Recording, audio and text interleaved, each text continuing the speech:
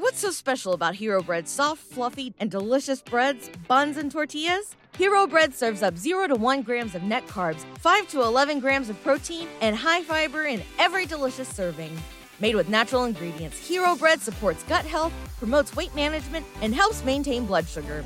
Hero also drops other limited edition ultra-low net carb goodies like rich flaky croissants and buttery brioche slider rolls. Head to hero.co to shop today. Hello everybody and welcome, yes, welcome back to The Iron List. This is our list podcast. Sounds like you're about to interrogate the Iron List. Yes. Where were you on the night of the 13th Iron List?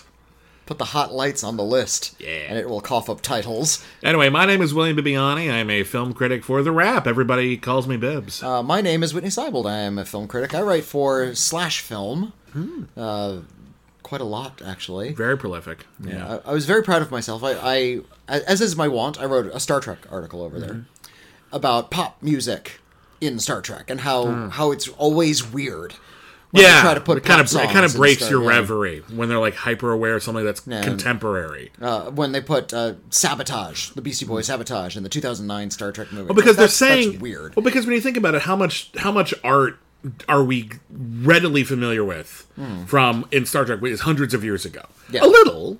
A But little. what you're saying is that, and you're making a statement that in hundreds of years, the Boys will still be considered classic music, which is Right. a bit of a swing. Like you're the, making a gamble there. The one that really got me is in Star Trek Discovery. They're listening to "We Are Trying to Stay Alive" by Wyclef Jean.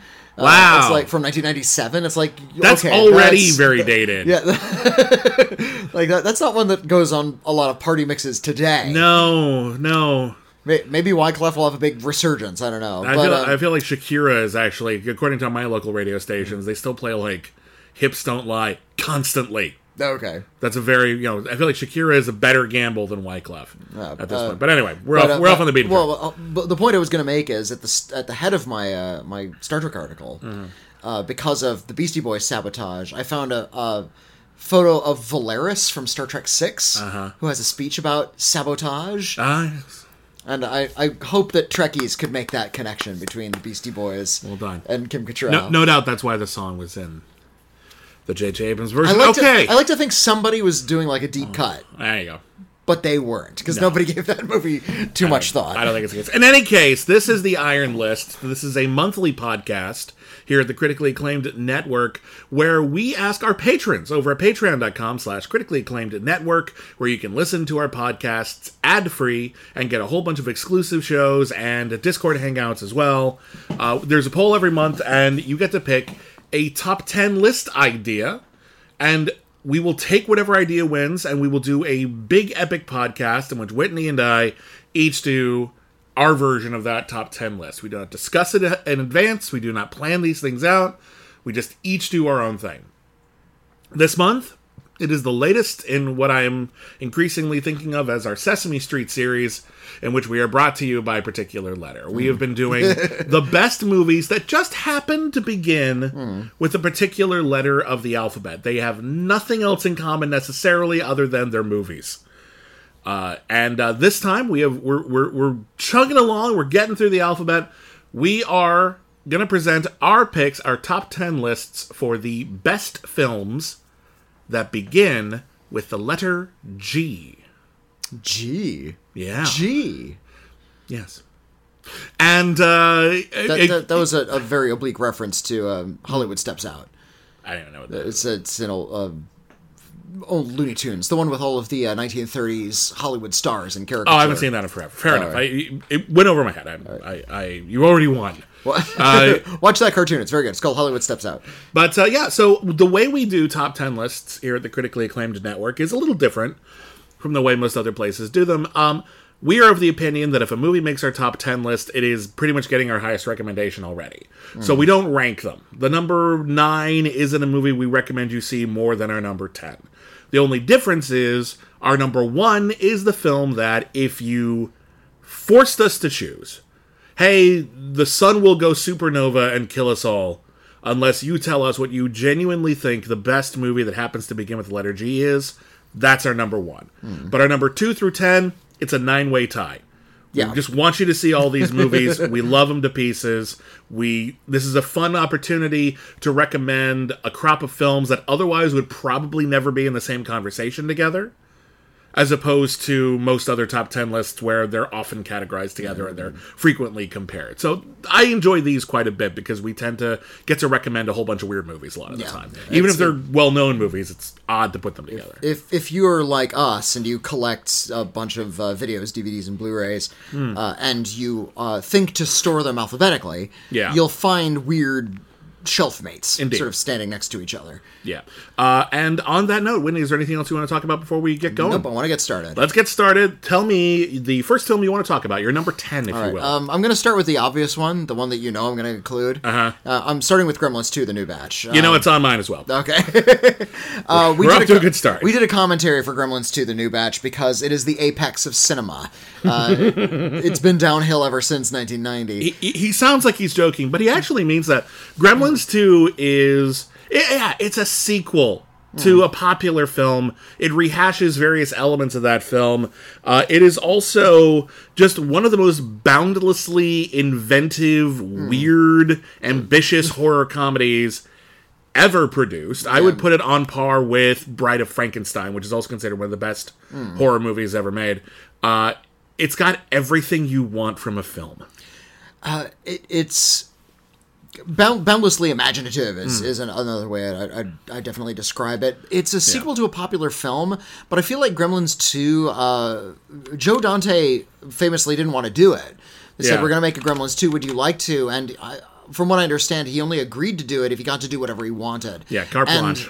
And what he wanted to do was kind of take the piss a little bit. Yeah. Not just out of Gremlins, because there's dialogue in Gremlins 2 to the effect, like, that makes fun of the arbitrariness of, like, the Gremlins rules. There's a whole scene where they talk about what does it mean to feed something after midnight. Yeah, like, when is it not really after mean? midnight? Yeah. What if you cross a time zone with food in your teeth? Yeah, Where does that... And listen... What if you eat before midnight, but then you find a bit of food afterwards? And Like, listen, the questions people have probably asked Joe Dante. We've asked Joe Dante those questions, and his answer was, we asked those questions in Gremlins 2, to which I said, you didn't answer them in Gremlins 2, and then he changed the subject again. Because he doesn't want to talk about it. I still maintain... I think he doesn't care. I still maintain, listen, the rules that they had for Gremlins, which, to be clear, bright light hurts them, sunlight kills them. Yeah. Okay. Pretty straightforward, not a lot of... there are certain... But it's a vampire thing. It's a little inconsistent with how bright the lights have to be to hurt a gremlin, but whatever, it's fine.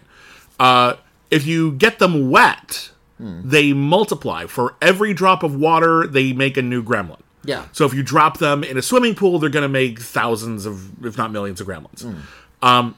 Bit of a plot hole there in Gremlins 1. They're constantly in snow. And snow is ice. But Gremlins was made in California, and we don't know what snow is like here.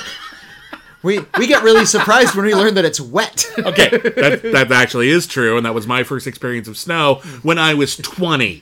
You actually got to touch snow for the first time. I remember the first time, I've told the story before, we went up to, I was in film school, and we decided we were all going to pitch into, if we all 30 of us pitched in together in my class. Get like a cabin. We could get a cabin in Big Bear, and I think it was Mammoth. We got a cabin in Mammoth for like the weekend. It was like 3 days, and it was not that bad once it was split 30 ways. And we drove up there, and I got out of the car. We were surrounded by snow, and for the very first time in my life, I picked up some snow. And my first thought, and I know how this sounds, shit's cold. Like, in my head, when I thought of snow, I thought of, like, reading the newspaper with Calvin and Hobbes. I just imagined it was, like, just stuff. It's like cornflakes or something. Yeah, like just like newspaper, shredded newspaper, something like that. And it was just sort of like, oh, it's sort of...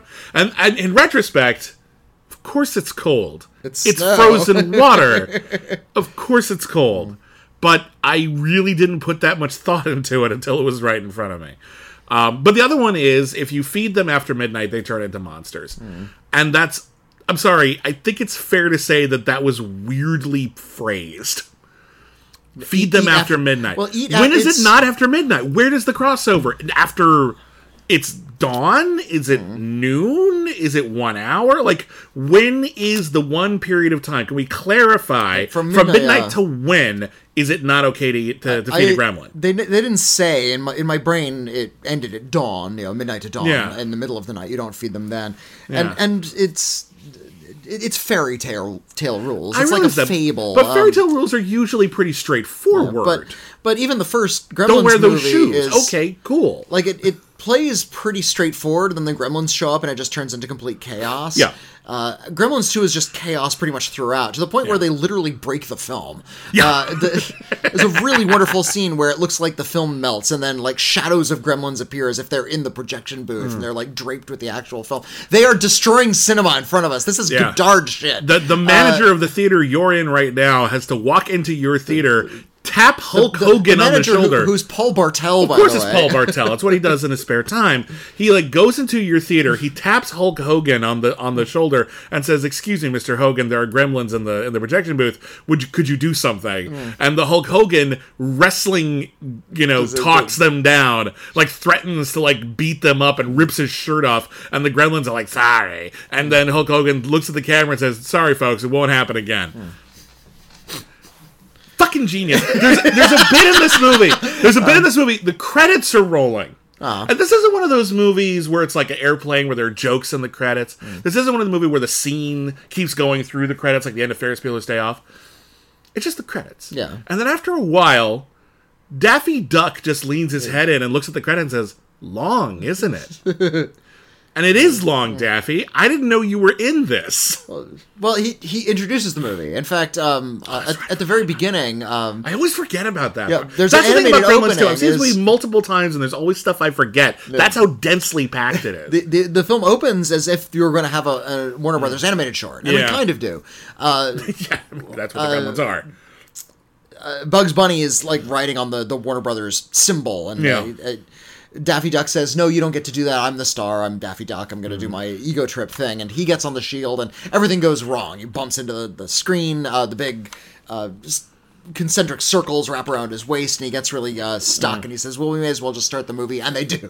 They just start the movie. Even the cartoon like interrupts itself. There's no ending. Yeah. There's no ending, there's no beginning. It is the Finnegan's Wake of cinema. The beginning touches the end. I love how you talk about Gremlins too. Gremlin, there's this how you talk weird, about this Gremlins. weird You're going to write the study. Criterion essay for Gremlins 2, and someday, I want to read it. I really hope I get to write the Criterion essay for Gremlins 2, the new batch, someday, because it really is this weird media study, this strange work of genius that is dealing with cartoon language to deconstruct what cinema means in this like very kid-friendly way. Like little kids could watch this. It's a little it's a little intense. Maybe very little kids might be scared by like the spider gremlin. The spider gremlin. There's a couple of creepy bits, but it all turns out okay. It's also some of the best creature effects you'll see in any movie. Great. The animation on the talking gremlin is awesome. Wonderful puppetry, wonderful the costume design on the gremlins, where they're all wearing different things. They all look a little different. Like you can always tell which gremlin you're looking at. Even though they're basically the same creature. Yeah. It's a masterpiece of design. The humor is incredibly funny. The social satire is really biting. Yeah, there's a character in it named Daniel Clamp, who is clearly... He's an amalgam of Rupert Murdoch and Donald Trump. Yeah, not Rupert Murdoch, Ted Turner. Ted Turner, sorry. Because, he has the colorization of classic movies. That was a Ted Turner thing. Yeah, coming tonight on the Clamp Network, Casablanca, now in color with a happier ending. There's a deleted scene, if you look on the Blu-ray, where there's even some, like, chatter we hear, and we overhear somebody talking about how Clamp would make a great president someday. God. So it kind of, like, bleeds into reality a little bit. A little too much. But, by the time the Gremlins are taking strips of 35mm film and strangling Leonard Maltin playing himself to death on camera, you realize that you've sort of passed through an aperture of reality. I want to give, just real fast, a quick shout out to Leonard Maltin. For doing that bit, which is very funny. Yeah, because he genuinely didn't like the first Gremlins. He gave it a bad review. He's letting himself be lampooned there, and it was very good sport of him. And also a good sport, he parodied his cameo in Gremlins 2 for us for a Schmoedown entrance that we did. I believe it was the episode where we played off against the Shire Wolves, and Yeah, we did this whole thing where we just got these little gremlin dolls, and we came in and we were being attacked by gremlins. And we were kind of known for doing, like, big entrances, be like, what are they going to do? So we just came in and we were being attacked by gremlins, and if that was it would be a little disappointing. So we had Leonard Maltin, he let us come to his house and film him. We're not close friends, but we've met him. We know him to say hello, and he was very, very kind. He did not have to say yes. We would have been fine if he didn't. We would have been like, yeah, of course, you're way too busy, but he was super cool about it. And we filmed like a 30, 45-second clip of Leonard Maltin reviewing our entrance and talking about how it's just this crappy reference to Gremlins 2, and he gave us no stars. What a wonderful guy. Well Seriously, kudos to Leonard Maltin. Class act all the way. See, I could expound endlessly on Gremlins 2, but it is one of my favorite movies. I think it's one of the best. Yeah. I'd put it at number 1, but I felt that was too obvious. It's a little obvious, but I also think it's deserved, and you've made the great argument for it. So I think it's fine. But it is what it is. But in any case, it made my list as well. I love the pieces. Yeah. I think it's Gremlins 2, the new batch. I think it's quite awesome. And I love the original Gremlins 2. I think it's also a damn near perfect movie, but Gremlins 2 is that much better. My number, I guess, 9, since I also picked Gremlins. My first pick that you don't know about. Okay. Is also a film that, like you and Gremlins 2, I've talked about a lot. Okay. But the difference is that I'm talking about a film that, unfortunately, for a lot of the time I've been talking about it, has been really difficult to find. Okay. But that's not the case right now, as of recording. I'm talking about Ghost Watch. Oh, Ghost Watch, the TV Russian film. No. Oh, I'm thinking of Night Watch. You're thinking of Night Watch. I'm not a huge yeah. fan of Night Watch. I get it. It's not for me. Ghost Watch is a British TV movie from 1992. It was aired on Halloween night, 1992. And the idea is this. They took people who would actually do, like, live programming on BBC television. And they brought them in to do a fictional live program where they would have a news host and they would bring in experts on the paranormal to talk about ghosts. What is it like if ghosts are real? What does that mean? How would they manifest? And they send a reporter out to a place that is allegedly haunted right now. And it's kind of inspired by the Enfield poltergeist. Over the course of this allegedly live TV movie, we start seeing that the footage that we're getting from that house does maybe have some evidence of hauntings. And indeed, if you... It's like cachet. There's actually, like, if you pause the movie at key points, and they did this very, very subtly, you can see reflections of ghosts in various mirrors, or in the background in, like, a big crowd scene with a bunch of people, like, standing outside celebrating Halloween. And it's super duper creepy the way they did all of it. At some point over the course of the film, it goes from being kind of a winking meta joke of a movie to being genuinely terrifying. And one of the things I love about Ghost Watch, and I love it when any movie can do this, I don't know when the turn happened. I couldn't point to one moment where it's like, and now the horror begins. It's like, no, there's no Beetlejuice going, it's showtime. It's just gradually getting creepier and creepier until you don't remember when it was fun anymore. Because it's genuinely frightening. And this movie never called its shots in its live performance. It never, unless, you just don't believe in ghosts and you assume it's bullshit. There was no distinct clue to the audience that it was a fake. And as a result, there were 1 million phone calls to the BBC that night. I love it. Yeah. There were enough children traumatized by the experience that it's actually been recorded in psychological journals as, like, a unique traumatic phenomena. It is really exciting and interesting filmmaking. It's better if you're familiar with the television style that it's evoking, so you can see how close it is. But even if not, and if you just treat it as like a period piece, you'll get it. But it's super great. It's super duper creepy. It's genuinely clever. And yeah, for a long time, the rights to distribute it were kind of complicated. It had a DVD release that went out of print. It was on Shudder for a while. They lost the rights to stream it. As of incredibly recently, it is currently available on Amazon and Vudu. You have to pay a couple of bucks to rent it. It's not like comes free with a subscription, but it is at the very least available, at least in America. Other markets I can't say. So if you've heard me talk about Ghostwatch, and I know a lot of people who have asked me, how can I see Ghostwatch? You can see it right now. I highly recommend you do. It's creepy as shit. And don't forget, Christmas is a time for ghost stories. There's that line in the song, there'll be scary ghost stories and tales of the glories. Christmas is supposed to be a time when, like, the veil is lifted and there actually are more supernatural occurrences. So it's totally appropriate, even though it's technically a Halloween film. Absolutely fantastic. Scares the pants off of me. I love it to pieces. Ghostwatch. What's your next pick? Ghostwatch. I'll choose another horror. I'll choose a horror movie as well. Cool. I have a, like... which one should I choose, though? I'm going to choose Gozu. I've never seen Gozu. Yeah, Gozu is a film by Takashi Miike, who has made 650 million movies. This year. This year alone. Yeah. One of the most prolific filmmakers you've... Just look at his IMDb page, how many features he's made. It's nuts. He's slowed down. I believe he has made 112 features in the last, like, 30 years. Since, 1991. So that's he's like about 3 a year. 3.5 movies every year. I'm going to look it up. Let's actually get this number down. I'm very curious about But in the early 2000s, he put out... and I've seen a handful of his movies.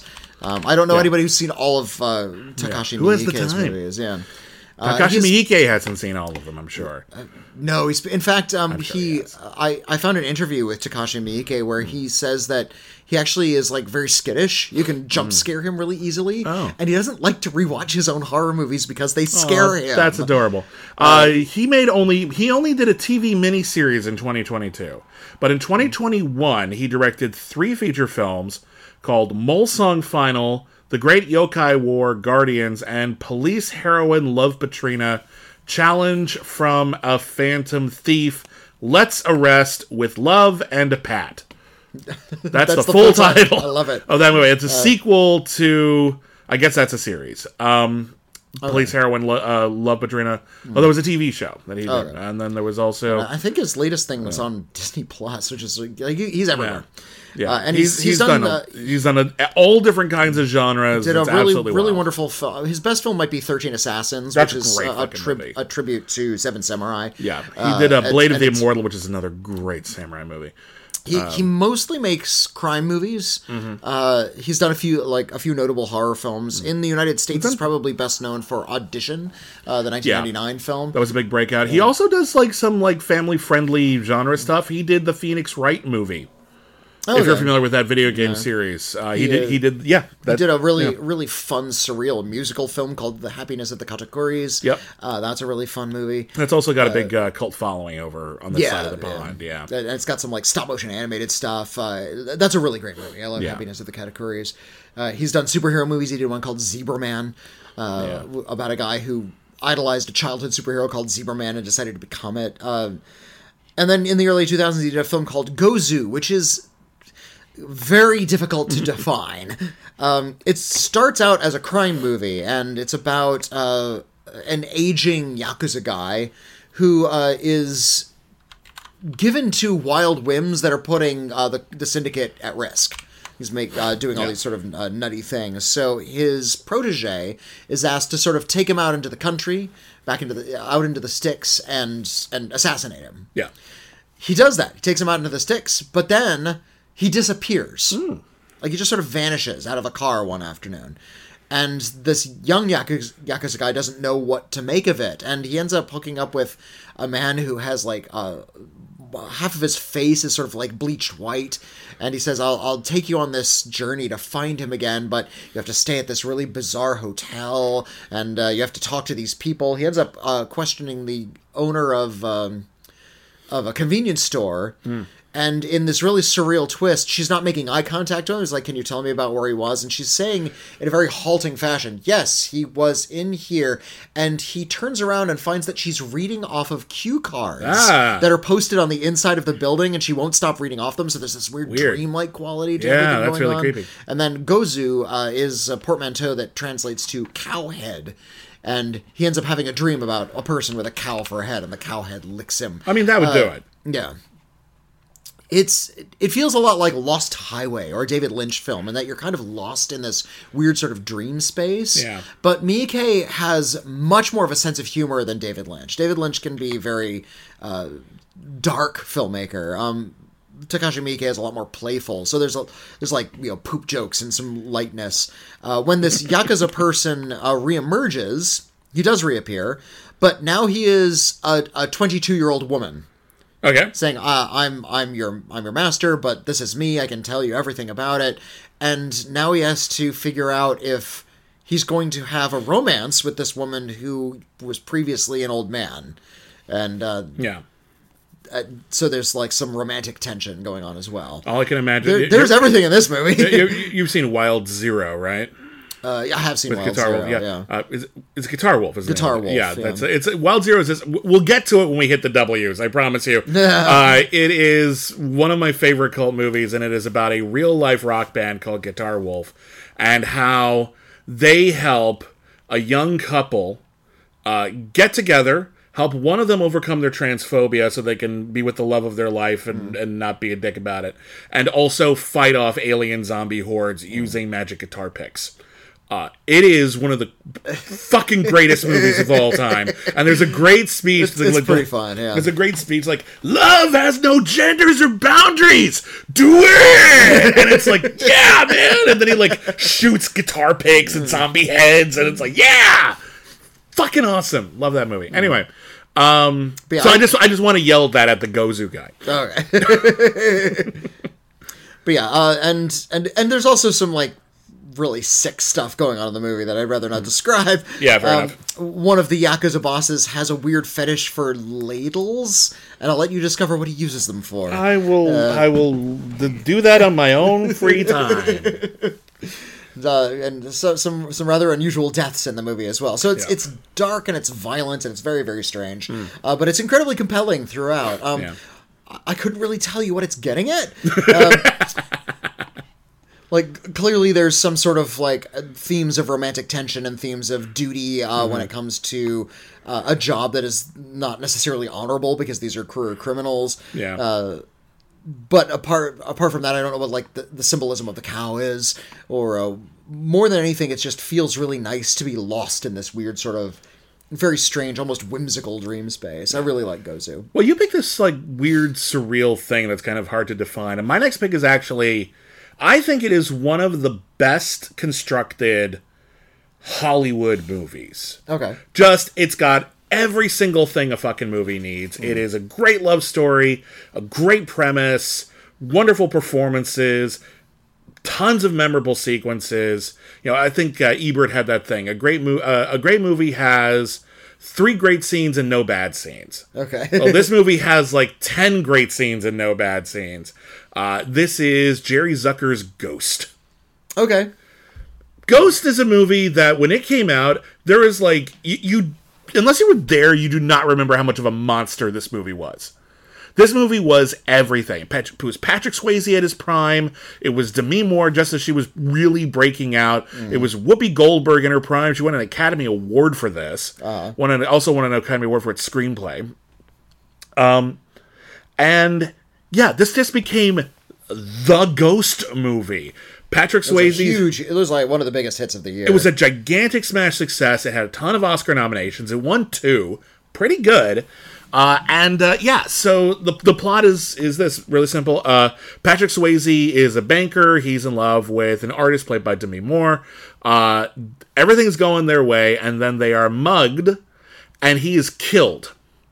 However, when he gets up out of his body like a ghost, there's a big opportunity for him to move on, and he decides not to, and he starts following his ex-girlfriend around, or his girlfriend, I guess, and he tries to figure out how, as a ghost, he's supposed to go on with his life and actually connect with humanity again. And we learn the rules of being a ghost. There's this incredible sequence where he's on a subway and suddenly someone can see him, and it's the amazing Vincent Schiavelli, who is one of the great character actors of all time.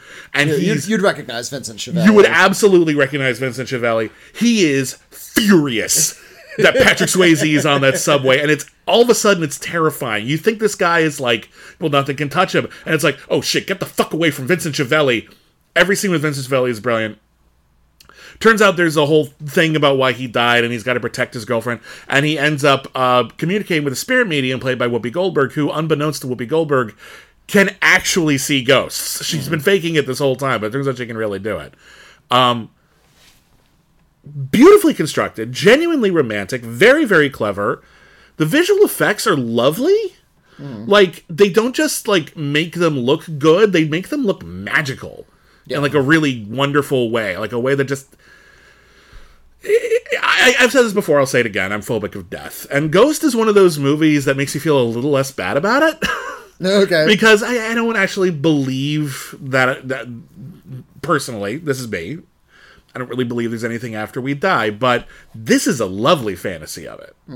Where you actually can care for your loved ones, and you actually have options, and there's rules you can wrap your head around, and it's not about judgment necessarily, although there is an element of that towards the end, but the rules are pretty loosey-goosey.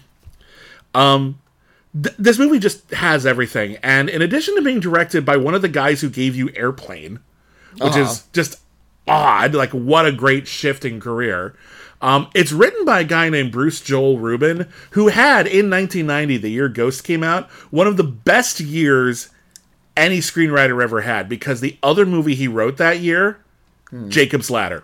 That's a good movie. Yeah. Jacob's Ladder is it's also a great movie that is very much, although in a more oblique way, about death. Whether it's a dream or not, there's an element. It's not oblique at all. It's explicitly about. Well, you know what I mean. I'm trying not to explain exactly how it is about it, but like that's like the central theme of Jacob's Ladder. Yes, but in what way, and what is it trying to say about it is not clear until towards the end of the movie. It's kind of interesting. It's a terrifying film, but it's also a very inspirational film too. It's kind of interesting because Ghost is. I actually know about what's it? Joel Rubin.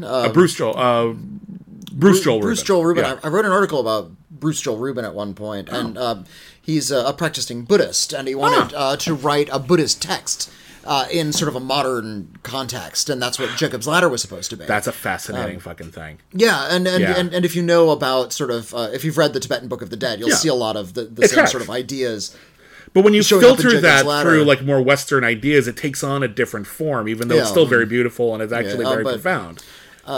Which is odd because I don't see the same kind of themes showing up in Ghost. In fact, Ghost appears to be very much in a Judeo-Christian tradition about sort of purification of the soul before passing into the afterlife. It seems to care more about what we imagine the mechanics of the afterlife to be, in terms of like what we hear about, like in like. On like daytime television, people, oh, you had a near-death experience. Yeah. What was it like? There was a light. Yeah. There was a tunnel. These are things that they decided, like, okay, well, what if that's canon? What if the thing... but like, seriously, one way to put it. Ghost creates a way to look at the afterlife that is mystical and spiritual, but also you can wrap your head around it. It has clear rules. Yeah. And there's something about that is somehow not distracting. And the way that they parcel off information and the way that information is used throughout the story doesn't feel like we came up with world building. It's important when it's important in the story. It's just a masterfully crafted Hollywood movie. And I love it. And if you've never seen it, if you haven't seen it recently, check it out. It holds up great. It's been a while since I've seen it, but yeah, that movie's slick as fuck. Yeah. It's just really gorgeous to look at. There's a little bit of queerness in the movie. Oh, yeah. There's a scene where Whoopi Goldberg plays a medium. Yeah. And she's able to talk to Patrick Swayze. And very briefly, there's a romantic scene where she's able to take possession, or Patrick Swayze is able to take possession of Whoopi Goldberg's body. Yeah. And what happens in the scene is then Patrick Swayze appears on screen, and he and Demi Moore get to be a little bit intimate. Yeah, because she doesn't believe that he's trying to get Whoopi Goldberg to communicate with his ex-girlfriend because he needs to for a variety of reasons, and she doesn't believe him. And this is the way that they're able to finally get her to communicate when he takes over her body.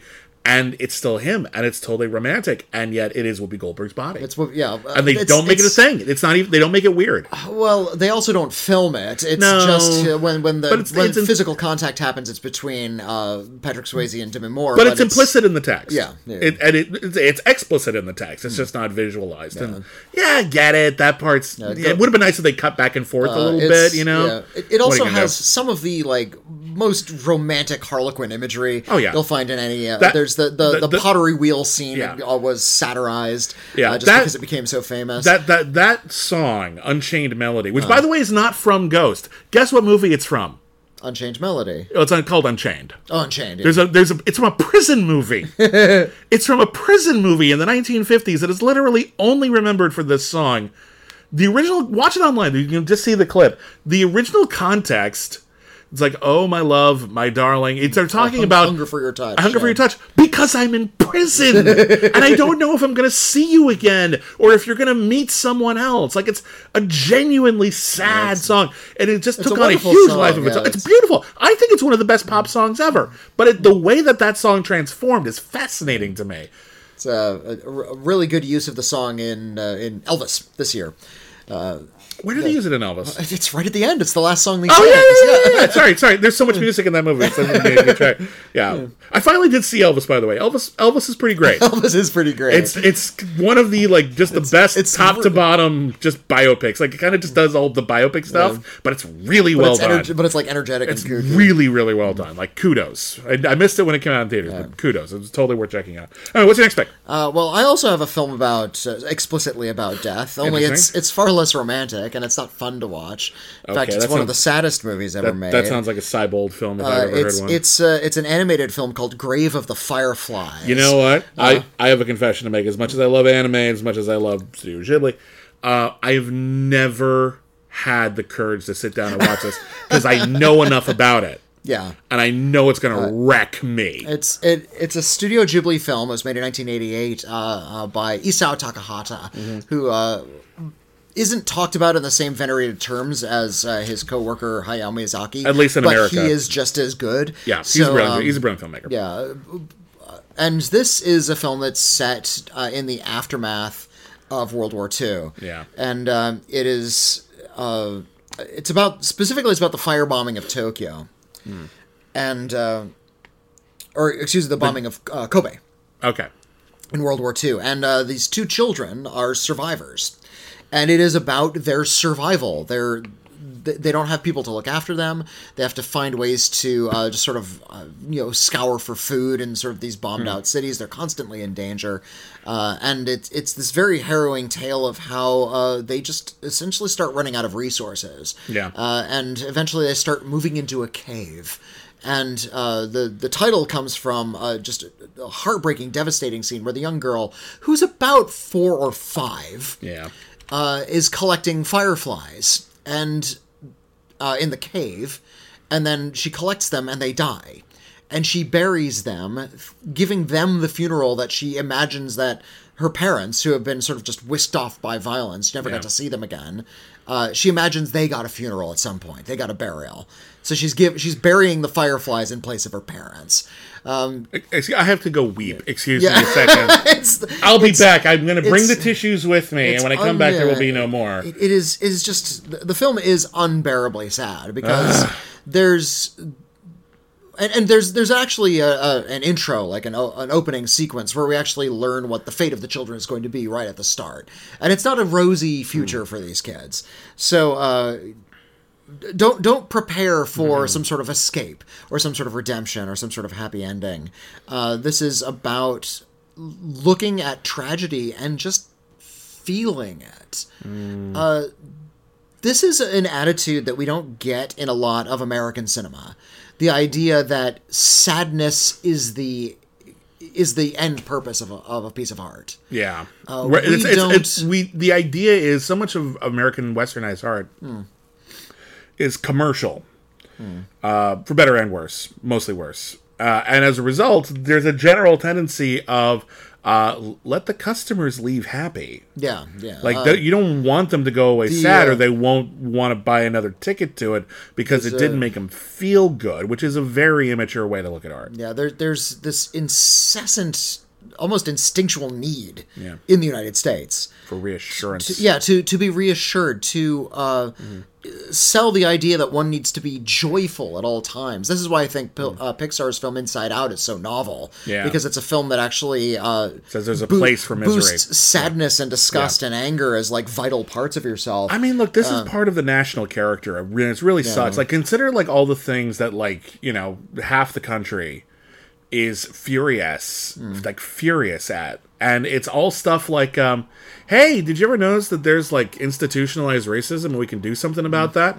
And you see videos of people like at PTA meetings saying, I don't want my kids to ever find out about that. I want them to know that America is the greatest country in the world. And I'm like, there can be no unhappiness in my child's mind. Or just in this country. The lie needs to be perpetuated because I don't know how to live otherwise. And I'm like, that's fucked up. That is international character, and it very much is. It totally is, and I feel like when you go to other countries, other nations' film industries, and I feel like in Japan in particular, there is a streak of films that is very explicitly about lamentation. Yeah. That it's about feeling the sadness and living inside of it and mourning the loss of something. And you could say that because it takes place in a city that was actually bombed, it's based on real life tragedy. Yeah. That yes, of course they would make films about lamentation and loss and destruction. Yeah. Because it's something that they experienced. Well, we had I think in Japan. I think we had more of an influx of films with that tone, at least in the mainstream, than usual after 9/11. We started having more films about tragedy and more films about coping. You'll notice if you think of a film like it was nominated for Best Picture, Extremely Loud and Incredibly Close. Yeah, which is a very mawkish version of it, but it is about sadness. But it's about sadness. But notice you use the word mawkish. That's a perfect word for it. Yeah, that's how we could deal with our sadness. Was in these sort of like blaring melodramas. Yeah, or you'll notice that there was a huge influx of movies about like death, torture, and nihilism. That's where we got it out. Yeah, we used the horror genre to deal with a lot of our. We went super dark about it. That was where we purged a lot of our fear and discomfort and our awareness of mortality and pain. Yeah, so that's. I'm convinced that's where the torture subgenre came from. I agree. I mean, we've had that genre has precedents before that, but I think its sudden surge in popularity in America is directly keyed into people were feeling some really scary shit really intensely, and people were very hyper aware of their own mortality and the mortality of the people around them, and as a result, Scream wasn't that scary right now. In order to actually deal with our fears, our anxieties, we had to go to a bigger extreme in order to get there. And so we had films like Hostel and Saw, and we started having more successful Japanese imports of their more violent movies. Three Extremes came out around that time. It wasn't a big hit, but it was of that ilk. Miyake had a short one of those. Exactly. Bring it all back. But so I totally agree. I think it's weird and we need more of it. And one of these days I will sit down with Grave of the Fireflies. I'm a sensitive lad, and unfortunately, if I watch something super sad, it will completely overwhelm me sometimes. So if I can avoid it, if I don't have to, I don't always gravitate towards it. I have to be in a mood for it, or I need to for work. Grave of the Fireflies will make your soul ache. Yeah. It's also a really good use of the medium. Yeah. It's animated. If this were a live action film, it might have been a little too specific. It's about these specific actors. When you animate it, it becomes a little bit more abstract, a little bit more academic. More symbolic, really. Symbolic, and in a weird way, purer, if I can use that word. It's actually a little bit more plainly emotional. It actually makes a deeper impact in animation than I think it would have in live action. So it really plays all of its cards completely fairly. Yeah. It just happens to be one of the most painful tragedies you'll ever see. Yeah. And there's something to be said for that. I think. No, there absolutely is. Power. And I'm glad. Listen, nothing makes me happier than when you recommend a movie like Grave of the Fireflies or Satan Tango or whatever. Like all these like really heavy, difficult movies, because it means I don't have to watch them. I just recommended that. Okay, I know. It's my job to make it seem appealing to you. If I can describe it and you say I'm off the hook, then I'm doing my job wrong. It was a joke. It was a joke. It was a joke. I promise.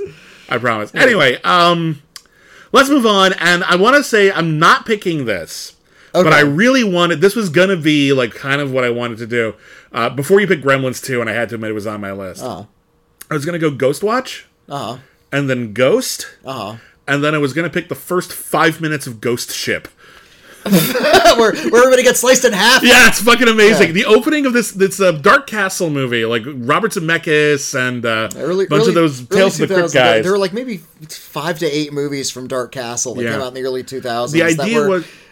Yeah, the idea was they were going to make over the top. They were going to make it was going to be a horror movie production company, and initially it was going to be darker, more contemporized remakes of William Castle movies. William Castle, one of the great horror filmmakers, one of the great filmmakers, really. And his movies are still really fun for the most part. A lot of them have aged really well in that sort of, hey, we're all going to have a good time in a theater kind of way. Dark Castle came along, and you know what? Most of the movies are fun. Not all of them are good, but a lot of them are fun. I would say that House on Haunted Hill remake is a blast. There's a lot of really fun monsters and stuff in something like 13 Ghosts. And they did this movie Ghost Ship, and if memory serves, it was the first original one that they did. And it's not very good. But the opening 5 minutes is good terrifying. Cast. The cast is great. It's got Juliana Margulies in it. Like, it's a good cast. It's fine. It's not particularly good, but it's got one of the best openings in horror movie history, where it's on a cruise liner, it's in the past. We learn how the ship became haunted. Yeah, it's everyone's like dancing on the main deck in this very, what's that one song? Moonlight Serenade. It's very Moonlight Serenade kind of vibe, very chill, old timey. Everyone's dancing. A little girl is dancing like with the captain, and she's like standing on his shoes and everything like that. And then we see that one of the metal cables, which is pulled incredibly taut, gets knocked loose, and it flies across the dance floor, and it cuts everyone in half at once. But it does it so fast they haven't fallen yet. So everybody's top halves suddenly fall into a pool of blood. And you see in their eyes as they realize what has happened to them. And it's one of the scariest fucking things ever. And the only one who survives because she was too short is the little girl. And she's looking up at the captain as he starts blood starts spewing out of his mouth, and then the top half of him falls off right in front. It's disgusting, and it is over the top, and that shouldn't be frightening, but just the tone of it, and just how unbelievably shocking and horrifying that is. A+ cinema. All right. The rest of the movie, not so much. So I'm not going to pick that. That's an asterisk. What ghost movie did you pick instead? I was very, very tempted to pick several ghost movies. I mean, there are a lot of good movies. I mean, I'm going to mention these again when I do my runners up. But the original Ghost of Mrs. Muir makes me cry every time. The 1995 Ghost in the Shell is a fantastic anime classic. I'll even go to Ghost Dogway the Samurai. Okay. I'll even go to bat for the incredibly over the top to a sublime level Ghost Rider Spirit of Vengeance. That's a movie where Nicolas Cage, as a flaming skeleton, gets to piss fire. And it's great. But that's not what I'm actually going to pick. What I'm actually going to pick is a movie that I think is great, but I think its legacy is complicated, and I want to talk about it. I'm going to pick The General. The General, okay. The silent film, directed by Buster Keaton, and I can never remember the name of his co-director. He did a lot of the Buster Keaton movies. I want to give credit where credit is due. It is was a good Clyde Bruckman from the X-Files show. That's why I should have known They that. named after Yeah, they named. There's an X-Files episode called Clyde Bruckman's Final Repose. It's one of the best X-Files episodes. And the character was named after the director. Yeah, director of all these great silent movies. The General is one of the most like blockbustery comedies ever produced. It is the story of a young man at the beginning of the Civil War. He's in love with a girl. War breaks out, and she assumes he's going to join the military, and he doesn't want to. All he wants to do, because he's a train conductor, is run his train. That's what he loves. That's what he knows. But he decides to do it for her. He's going to go in there, and he's going to sign up and join the war effort, and he goes to sign up, and there's this really hilarious thing as he keeps trying to cut in line, and it doesn't work. But when he gets there, he says, what's your name? He says his name. And then what do you do? He says, I'm a train conductor. And the guy at the booth goes to his supervisor, and the supervisor says he's way more important to the war effort as a train conductor than he is as an infantryman. So no, don't take him. But they don't tell him that. So everyone labels him a coward. He loses his girlfriend, and he's super duper lonely. What happens is the opposing army tries to steal his train. They kidnap his girlfriend. He has to chase after them in like one of those push carts, and then finally in another train. And a series of incredibly elaborate comedy/action sequences, some of which would have killed him if he got the timing even slightly wrong. And then when he finally catches up to her, it's a chase all the way back. This is a structure that was ripped off in its entirety in Mad Max Fury Road. It's a chase going in that direction, And that's they get to their destination, and then it's a chase back in the other direction. Same fucking thing. It works beautifully. It is a great system. Both films are full of incredible stunts. They are kind of the perfect double feature. For many years, The General was considered a pretty unassailable classic. I've heard It's still people taught in film schools. It's still taught in film schools. I heard Orson Welles say it's just one of the movies don't get much better. Like they kind of peaked with The General, and there's a lot to be said about it. The problem with The General, and this is something that we really haven't reckoned with enough, but now when you watch it, it's kind of in your face. Although the movie doesn't explicitly talk about the politics of the Civil War in America, the hero is in the Confederacy. Yeah. That's something I left out on purpose. If you're unfamiliar with the film, you were like, hey, why didn't you bring this up? I wanted it to save it for the twist. Because Hollywood has a lot to answer for in terms of legitimizing the Confederacy as historical heroes. I knew you weren't going to say Gone with the Wind when you were talking about like a Hollywood classic. No. There's stuff. Listen, Gone with the Wind is a handsome production. There are things you can point to as like, hey, that's a great shot. Yeah. Gone with the Wind is just unbelievably top-down toxic. It is a grotesque justification of slavery as a lifestyle for the pre-Confederate South, and how once that was taken away from the South, everything went to shit. And how, in order to save the South, they had to keep slavery alive. And this is something that Ava DuVernay would end up doing a documentary about. It's already in Gone with the Wind. They end up using prison labor because the Constitution left that as a loophole. Yeah, there's a lot. We got to keep. And in the modern world, it's what's it called? When they simply ship jobs overseas, and try to use like cheaper labor in other countries. They're trying to different currency values. They're trying to use the closest thing they possibly can to slave labor because that makes people more money. Yeah. It's fucked up, and it's a system that we need to rich address. people rich. And the thing is, Gone with the Wind was very, very much about affirming and reassuring the American South that they were right. Well, and it was gave to the Confederacy this very romantic notion that it was sort of a look at the title, Gone with the Wind, a sort of like romantic tragedy. Something grand has now passed. We tried, and it was a lost cause. This kind of the lost cause, like and this like romantic lost cause narrative. A lot of that language was put into movies about the Confederacy. And when you consider how that sort of pre-Civil War South has been very much fetishized in a lot of media, look at Firefly.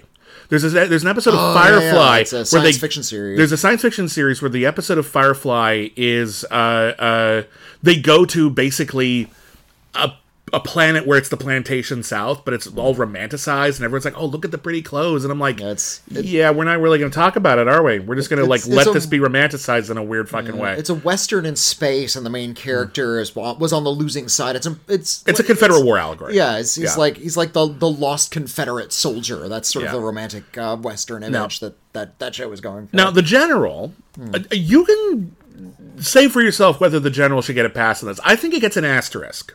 At the very least.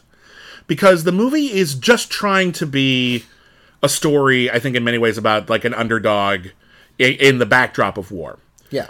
But they did explicitly choose to make the Confederate characters heroic. They never actually say what they stand for. Mm-hmm. They just say, oh, the hated North. But they never actually engage with the politics of it the way that Gone with the Wind does. So...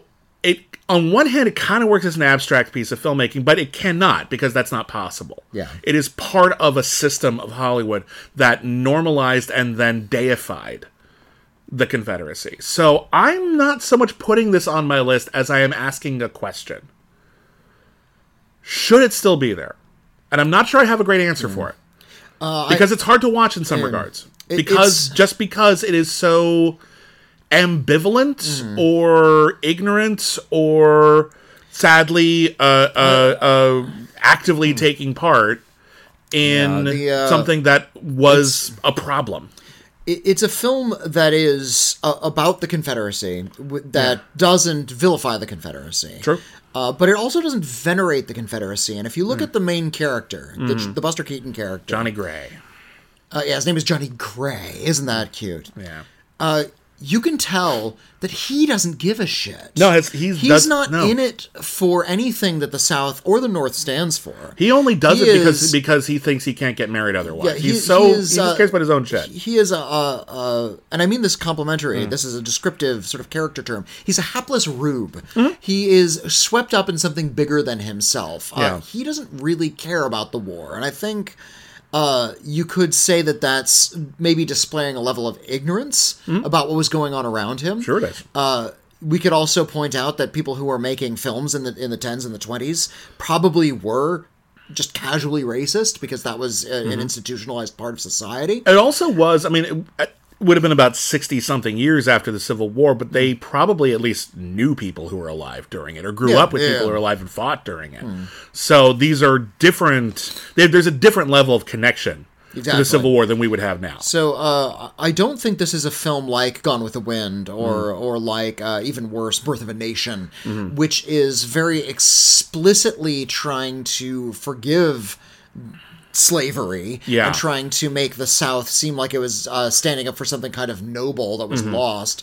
I think it is about an outsider who doesn't really give a care about what was going on around him at the time and is actually engaged in a really exciting piece of cinema. Yeah. We can still engage with it as an exciting piece of cinema, but if you are uncomfortable with a film that it's set during the Civil War and is about a Confederate soldier that doesn't once bring up the politics of the war, then this film will rub you the wrong. And I think that's fair to point out, and I think it's fair to say that we should be evolving beyond that. Yeah. And I think the best you could say, and I don't know the motives of every single person who made the film. Some may have had motives where they really wanted to celebrate the Confederacy. That may have been possible. Some may not. I honestly don't know. All I have is the text. The best you could say for the text is they chose a backdrop and it was a bad backdrop.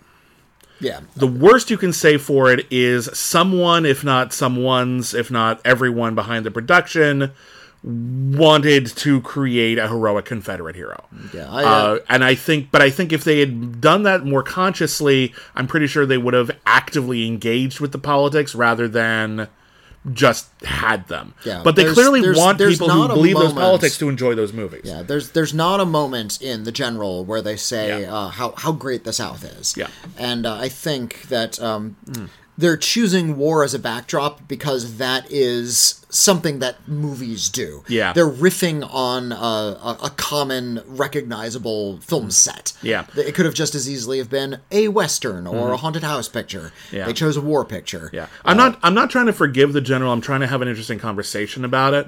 But I do want to point out that these kinds of decisions, where at the very least people are deciding how much they want to piss off racists in the audience, happens a lot more than you might think. I was reading about the casting of Hans. We can't lose the racist audience. Yeah, we don't, and this is something that people talk about. That honestly, movies do fine without the racist audience a lot. But I was reading a behind the scenes thing about Star Wars, and it turns out that before he cast Harrison Ford as Han Solo, George Lucas has said, this is in one of the books about it, I forget which one.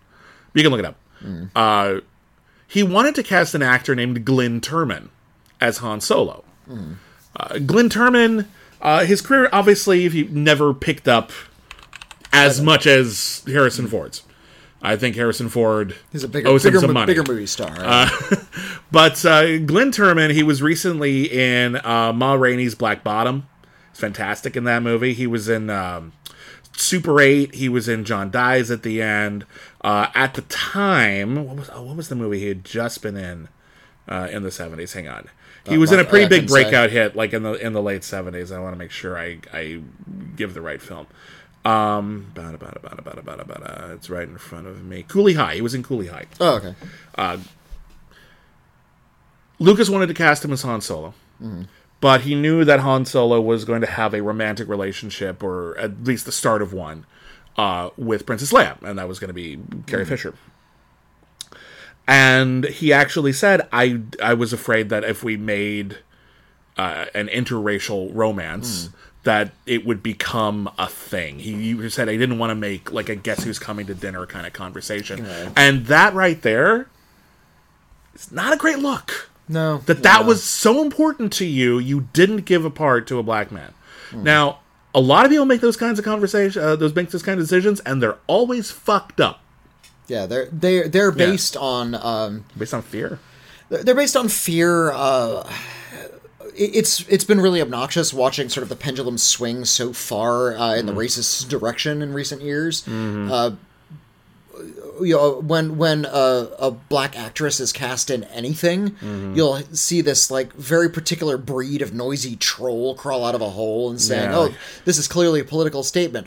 A black woman exists is a political statement. Yeah, fuck you. And that's true for any kind of representation, really. It's like, why are there so many queer people? Because queer people exist, you fucker. What the hell? Everyone's gay. No, it's the world is more comfortable now, and people can come out comfortably now. Yeah. It's just as gay as it's always been. But people are fighting tooth and nail, and it's frustrating. But anyway, we're getting really sidetracked. But The General is a masterwork of comedy and of staging, and it's really, really incredible. But it has a seriously problematic element, and it's one of the movies that if we're going to continue enjoying it and teaching it, we cannot pretend that's not there. We have to actively engage with that, and we have to ask, has the time come where the movie is simply uncomfortable to watch? And I'm not sure I have the right answer for that. I'm not sure I'm the person to make that call. I think that something like The General, like I said, because it's so hapless and because it is so weirdly cynical about the war, that it's far easier to palate than you might think. Sure, because it doesn't make it's certainly more so than other films. Yeah, it doesn't apologize or glorify anything about the South. I think it actually is kind of sending up the South in a lot of ways. I think it's pretty anti-war for the most part, but it's also a movie about, it ends with him being respected as a war hero. But because he did foolish things, like he lucked into it. That's the joke of it. I get it. All right. Anyway, complicated conversation. I'm eager to hear other people's thoughts about it. But anyway, we should move on. I think I'll choose. I don't have any silent films on my list, and that's a failing of mine. But I do have a couple sort of Hollywood classics as well. I'm going to choose a Best Picture winner. Ooh. And I suppose it's only problematic if you know anything about the personal life of the star. But this is a film that won Best Picture in 1944. It's called Going My Way. Oh, okay. I was trying to remember which one starts with G. No, I get it and now. It's not Gone with the Wind. Yeah, well, I figured that one was pretty obvious. Are there any others that start with G? Grash. Well, Green Book is the. Oh yeah, Green Book. Green Book. Yeah, that's the one. Yeah. Going My Way is better. Yeah. Going My Way is better than Green Book. Yeah. You really liked this movie. Did you see it for the first time when we did our podcast? No, I'd seen it before. Okay. Yeah, we've been doing all of the Best Picture nominees on our Patreon. On a Patreon podcast called Only the Best. We review every single film ever nominated for Best Picture in order. And a little while ago, we did Going My Way. Going My Way won Best Picture in 1944. It was the biggest grossing movie of 1944. It was a huge, huge hit. And it stars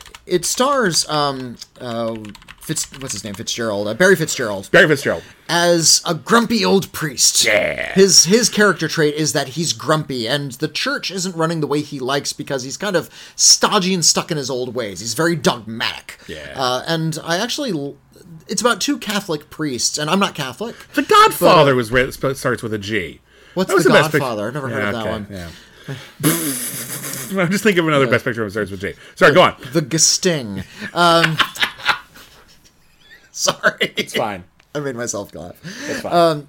I'm not Catholic, but what I know from Catholicism is that it's as Christian sects go incredibly dogmatic. It's very rule oriented. It's very hierarchy oriented. Priests can talk to cardinals can talk to bishops, or however that works out. And the only person who can talk to God directly is the Pope. You have to go up the ladder. Yeah, it doesn't work that way in most churches, but I know that's Catholic.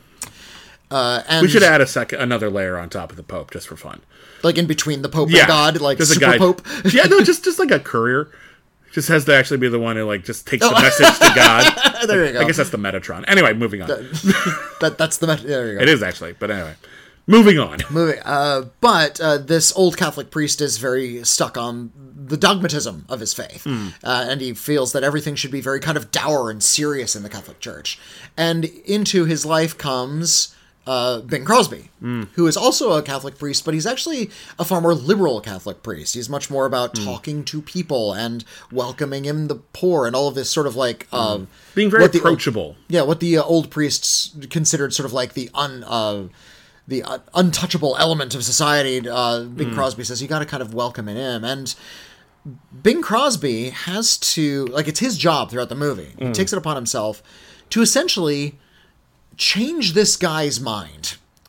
Not in a mercenary sort of way, not in a direct sort of way, just in a way that he actually believes, and he actually believes in a very broad sense of Christian gentleness. Yeah. A very, very, in a very positive way, in a very uplifting way, in a very helpful kind of way. What do we do with all of these? Why don't we build homes and give, help It's based on the out? idea that, like, the church should be able to evolve with the times, and in order to reach people in a way that people will actually connect with now, which is something churches can be very slow to do. Yeah, a friend of mine who is a practicing Catholic put it this way. He said that the Catholic Church is one of the few entities on this planet that thinks of issues in terms of centuries. Yeah. How on like a really, really broad timeline. They're not given to whims of immediate public policy. Or are people talking about this for the last 50 years? It's a fad. Yeah, 50 years is like that. Not enough time has passed on something for us to really know for certain. Change Catholic doctrine. Yeah. So that's why it's such a slow-moving entity in terms of like changing policy or whatever the Catholic. Well, in terms of what it's cool with, in terms of like the general morality shifts over time, and usually it gets. Hopefully, it gets kinder and more understanding. Yeah. Yeah, again, the Catholic Church can be really fucking slow on that shit.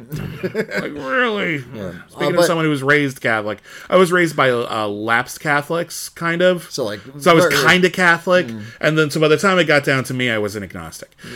Like, that's how it goes. Did you took like communion though, or you're an altar boy or anything like that? No, I was never an altar boy. I was never an altar boy. We went to church a few times. I asked my dad once, though, hey, why don't we go to church more? Like, because we believe in God, right? And then dad's like, yeah, we believe in God. I'm like, okay, just clarifying that. But we don't go to church. Why don't we? Isn't that kind of a thing? Why don't we go to church? And my dad said, well, you go to church to be with your community, the people in your community. Yeah. And we don't like the people in our community. I don't want to hang out with them. The They're answer, jerks. the answer is misanthropy, son. Well, just I don't know. I didn't like But people at his church. I don't know. What are you gonna do? But that's what I really appreciate about Going My Way is it is very much about sort of the evolution of a religious order. Yeah. And how many religions are very, very old, and actually they do need to evolve and change and interact with the community in kind of this important way. It also, in terms of filmmaking, introduces a kind of character that I really like. The Bing Crosby character isn't the protagonist. He doesn't have to go through in traditional screenwriting terms. He doesn't have the change.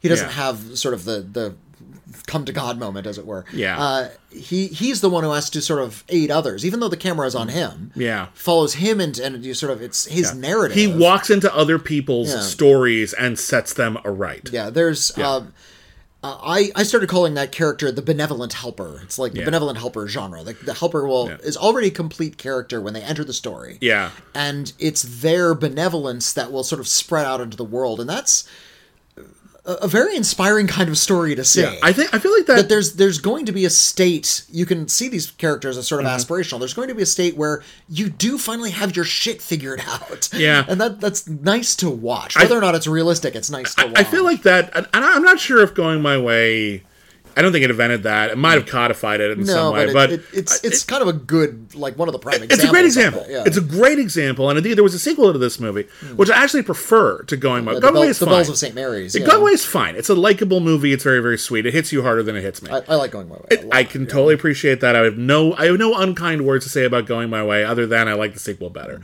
Bells of St. Mary's finds Bing Crosby's character going to another church. He has been sent to another place which is in trouble, and it's a church that is also a boys' school, and it is being run by nuns, and one of the head nuns is played by Ingrid Bergman, and it was a good time to be Ingrid Bergman. Like every single thing she did. I was the next year. It was like 45, wasn't it? Yeah, he was on a hit train. It was like Gaslight, Notorious, Bells of St. Mary's. Holy crap! What a great run! Yeah, amazing run of films. And she plays a wonderful character who wants to be a little bit more stern, but she realizes that in order to reach these kids, she has to meet them on their level. There's a great bit where the boxing scene. The boxing scene is the best scene in the movie. There's this movie. kid in the school who is getting into fights a lot, but he can't fight. And so he's losing a lot, and it's not doing wonders for his self-esteem. And Bing Crosby is like, well, maybe we could teach him boxing? And she's like, no, we're not doing that. But then on the slide... Because that's what he likes. He likes to fight. Yeah. And Bing Crosby's like, well, let's meet him on his level. Let's relate to him on how he likes to fight. And she refuses to engage with that, but secretly she sees the wisdom in it, such as it is, and she picks up, there's a great scene, she picks up a book on boxing so that she can learn about boxing, and the guy's like, okay, yeah, this is a book written by one of the best boxers in the world, he only lost one fight, and she's like, well, did the guy who beat him wrote a book? Yeah. I was like, that's a funny fucking line. But she reads the book, and then she tries to teach the kid boxing, and she's like, okay, get your hands up. She's in the habit. She's get like in your fancy outfit, footwork, actually just bounce around a bit. And then she's like, come on, take a swing. And the guy socks her. Punch her right in the face. Just punches the Ingrid Bergman nun in the face. And she's like, oh... No, she smarts from it, and you can tell she was gonna cuss, and then she's like swallows it all. It's like, it's all right. That's what you're supposed to be doing. Okay. You did it. Really wonderful scene. Such a great. It's wonderful. Ingrid Bergman gets punched in the face. Ingrid Bergman makes that movie for me. I love that movie to pieces. But Going My Way is very, very sweet. I would argue that kind of storytelling actually became very prominent on television. Yeah, a lot. Yeah. And in some regards, there's always been the cowboy who goes from town to town cleaning things up, and that's more violent. Yeah. But you would have things like Touched by an Angel, which is that every single week. It's not my favorite show, but I get it. I mean, Going My Way, even for a film from the 40s, is actually a lot less saccharine than something like Touched by an Angel. Oh, which is mostly, which is a really strange thing to say about a mainstream hit film from the 1940s. Touched by an Angel was a very Christian series. Yeah, it was. Explicitly Christian. Yeah, and in a way that was a little bit Christian, more... It's about priests. I realized that, but I feel like Touched by an Angel was a little bit more proselytizey than... And not that it was still network television, so they could only do so much, but it was still more so than I think Going My Way, which was very much, we're going to pull these old fuddy-duds in the church kicking and screaming into the 20th century, whether they like it or not. The version of that I liked that I watched when I was a kid was a show that nobody refers to anymore called Highway to Heaven. Oh, with Michael Landon. Michael Landon. Yeah. Michael Landon. God, I haven't seen that movie since it was on TV. He was an angel, Yeah. but he like wore a leather jacket. Was like really kind of sexy James Brolin type. The leather jacket confused me, and I swear to God, there was a time when I was a little kid, because I was a little kid in the 80s, where I thought Knight Rider and Highway to Heaven were the same show. Because they were on at the same time. So I'm like, what if the He ghost looks a had little bit like David supercar? Hasselhoff. They do look a little bit alike. They look like they could be similar brothers. hair, They look yeah. like they could be brothers. I think if you cast them as brothers, you'd be like, yeah. Yeah, Michael Landon. He was in that one. He was in Little House on the Prairie. That which was is the another one big everyone house knew him the from. show, Yeah, that was a big deal. Shows nobody talks about anymore. I haven't Yeah. heard a Little House on the Prairie reference for a long time. Mostly the book. I think the book is still somewhat Yeah. read. But yeah, these very gentle narratives about these benevolent, holy figures that help. They're actually here on the planet to help people out in small ways. Yeah. Basically, the Incredible Hulk without the fights. The show. Anyway. So in conclusion, Going My Way is exactly like the Incredible Hulk. But without the fights. Next up. Oh, geez, what do I want to talk about next? I'm going to go back to, we've been talking about some heavy shit. I'm going to talk about one of the funniest movies ever made. I'd be surprised if this isn't on your list. Okay. Galaxy Quest. Galaxy Quest is not on my list. What? No. Galaxy Quest Not is even on my runners-up. What? I knew enjoy you. Galaxy Quest, but I don't love it the way some people Oh my do. God, I love Galaxy Quest. So there's a theory that went out about Star Trek movies. That the odd ones are all bad. And the even-numbered ones are all good. That's not strictly true. There are some okay odd ones, but generally speaking, Rathacon, Voyage Home, And Undiscovered Country, and First Contact, all winners. And 1, 3, 5, 7, and 9 at the very least had flaws, and they weren't as successful at the box office. And then everyone's like, but then Nemesis came out. That was an even-numbered one. That was supposed to be the good one. And that one bombed harder than any of the other Star Trek movies. Yeah, and it kind of seemed to reset the system, and now number 11, the J.J. Abrams Star Trek, is considered one of the good ones, and then right Into Darkness is the even-numbered one, and it's a bad one, and then Beyond is okay, so that's an odd-numbered one, and it's good. What happened? And I argue this. Galaxy Quest counts. So Galaxy Quest came out between Insurrection and Nemesis, and it reset the clock. So technically, Galaxy Quest is Star Trek X. Galaxy Quest is a comedy that came out in 1999, and it is about the cast of Star Trek, but not Star Trek. It's called Galaxy Quest. It was a TV show in the 60s, very, very much framed after Star Trek, and you're supposed to watch the movie and think... It lasted one season, and the actors are now only associated with those roles. Yeah, much like a lot of the actors in Star Trek were for many years.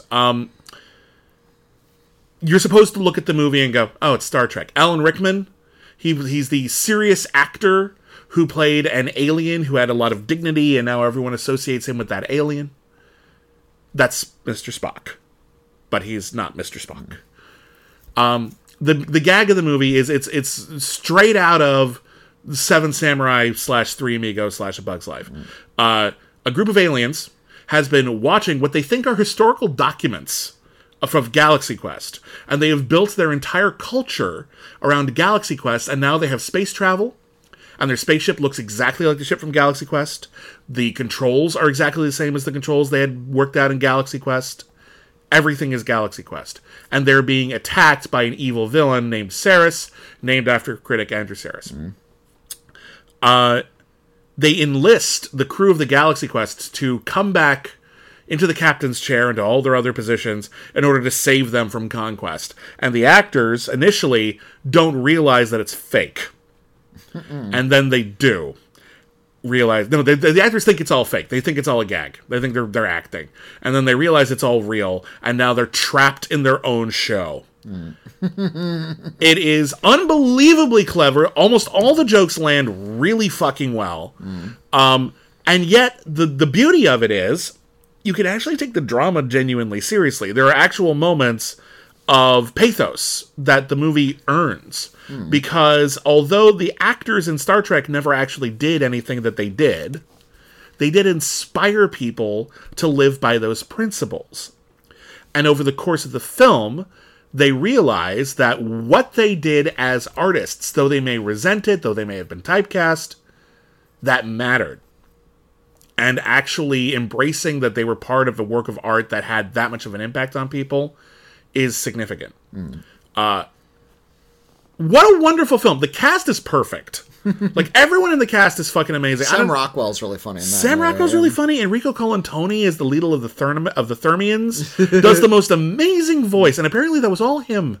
That wasn't in the script. He came up with that on his own. We need your help. Like, he can't quite speak English. Oh, I love it so much. He's such a great character actor. The visual effects are really fun. It's actually got a good combination of practical and CGI. The aliens are actually like good old fashioned like Gwar type monsters. Stan Winston stuff. Yeah, really good looking movie. I love it to pieces. I think it holds up really great. I don't love it to pieces. I like it. I thought you did. No. What is it? What is it that never quite makes the jump? It's not terribly funny. I feel Really? like Okay. I feel like it's a fun concept, but a lot of it's sort of torn between like, a lot of crass jokes and a lot of slapstick stuff that falls a little flat. I feel like the alien design is fun, but some of the gags with the aliens are really obvious and not fun. The big living rock monster is, quite frankly, pretty stupid. I think it's fun. I feel like there's a little bit more of a... It feels too colorful, too bubbly, too slick to really make the humor land. It feels too friendly. The movie needs to be a little bit more cynical, I think. A little bit more down to earth about sort of its actors. The actor characters. I would like to see a cynical version of Galaxy Quest where there's a little bit more bitterness involved. Yeah. I wonder if there is one. I'm trying to think of like, is there? Well, Seven Samurai, I suppose. But, Well, yeah, but that's the literal version. That's the unironic version. There's a lot of ironic versions of Samurai. Seven Samurai was the original film that was about people who were being attacked by invaders and they cannot defend themselves, so they hire people to defend them. It is a trope that caught on. And there's a lot of unironic versions of that. But then there were also joke versions of that, where they would enlist people who looked like they were brave defenders, but were not. Three Amigos is an example of this. Bugs Life is an example of this. Galaxy Quest is an example of this.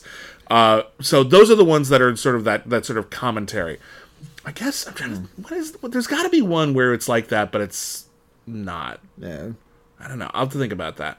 But anyway, I feel like Galaxy Quest was it was warmly received at the time. It got good reviews. Yeah, it was a crowded year. 99 was a modest great hit, year for cinema, and it kind of just was treated as like a pretty good studio film. Yeah, but it grew in estimation over time. Yeah, and it's a pretty good studio film that I think got over-rescued. I think people kind of leapt to its defense a little bit too hard, to the point where it's now being venerated as a classic, when really it's just a pretty good studio movie. I disagree. That you can watch it, enjoy it. I'm not going to say discourage anybody from watching Galaxy Quest. I think it's quite enjoyable. Yeah. But it's far from one of my favorite movies. Okay, well, you know what? Fair enough. I disagree. I actually think it is just that good, but fair enough. All right, moving on. Well, if you chose a film from 99, I'm going to choose from something right nearby. I'm going to choose a 2000 movie. Ooh. It's the first film from one of my favorite filmmakers, David Gordon Green. And it's called George Washington. I've never seen George Washington. Oh, you haven't? Oh, my goodness. No, I always meant to get around to it, and it never comes up. David Gordon Green is quite an interesting filmmaker because he started his career strongest. Which rarely happens. Usually a filmmaker, if you look at sort of like the grand filmography, a lot of so-called great filmmakers, they'll start with sort of experimental fare. They'll get into sort of start exploring their interests. Build steam over time. And then they'll sort of hit their stride at some point in their career, a little later than the start. I feel like this happened to a lot of when festivals started taking over the industry a lot more. There was this real move to discover people at festivals, find these great first films. Yeah. And then what would happen was you would find those great first films, and some people would continue making great films, or they would only get better over time. But there are also people who were picked up, lauded, and then they were thrown into a studio system, and they didn't necessarily thrive in that environment. Some got out of it, some didn't. Some thrived. But there are a lot of people who, like, a person I think of as a good example of this is Ed Burns. Okay. Ed Burns was a filmmaker who wrote, starred, and directed a low-budget ensemble dramedy called The Brothers McMullen. Okay, I was thinking of Beautiful Girls. That was a later That film. was later, and that was also Ted Demme. But it's a very Ed Oh, you're Burnsian right. film. Oh my gosh, It's a okay. very Ed Burnsian film. They're definitely of a I piece. mixed them up. That's on me. They'd be a great double feature. Ed Burns made a movie called The Brothers McMullen. It's a pretty good movie about a group of brothers, the McMullens, and their various relationship foibles as they are very different people and they're in very different points in their lives. Very talky movie. It's a pretty good movie, honestly, of that era when there was a lot of stuff like this, the Battle Rockets, the Whit Stillman type stuff, just people in the 90s talking about their relationships. And everyone thought he's going to be the next big thing. He was not. He continues working. Mm-hmm. He actually had some pretty good success as an actor. You might remember him as one of the main characters in Saving Private Ryan. But his directing career never became a big deal. The way a lot of people assumed he was. So he's another person I would argue their directing career peaked early. Yeah, I suppose so. You know, that I think that happened more I think it happened with Um, some festival filmmakers. Yeah, and we don't talk about them as much anymore, so they're less easy to think of. But yeah, David Gordon Green's best movies are his first four, because he did George Washington. He followed that with All the Real Girls, this really aching romance. He did Undertow, which is this kind of noir chase movie. Most of his films are set in North Carolina, where he's from. Yeah. And then he did Snow Angels, which is really fucking intense. Yeah. With Sam Rockwell and Kate Beckinsale, and there's... All of these early films deal with the way a community deals with local tragedy. Yeah. Which is why his film Halloween Ends is actually more in keeping with a lot of his earlier films. But yeah, well, I feel the same way about Halloween Kills, but fair enough. But Halloween Kills sucks is the problem. I like Halloween Kills. Like, okay, it has its interests in it, but it's a bad movie.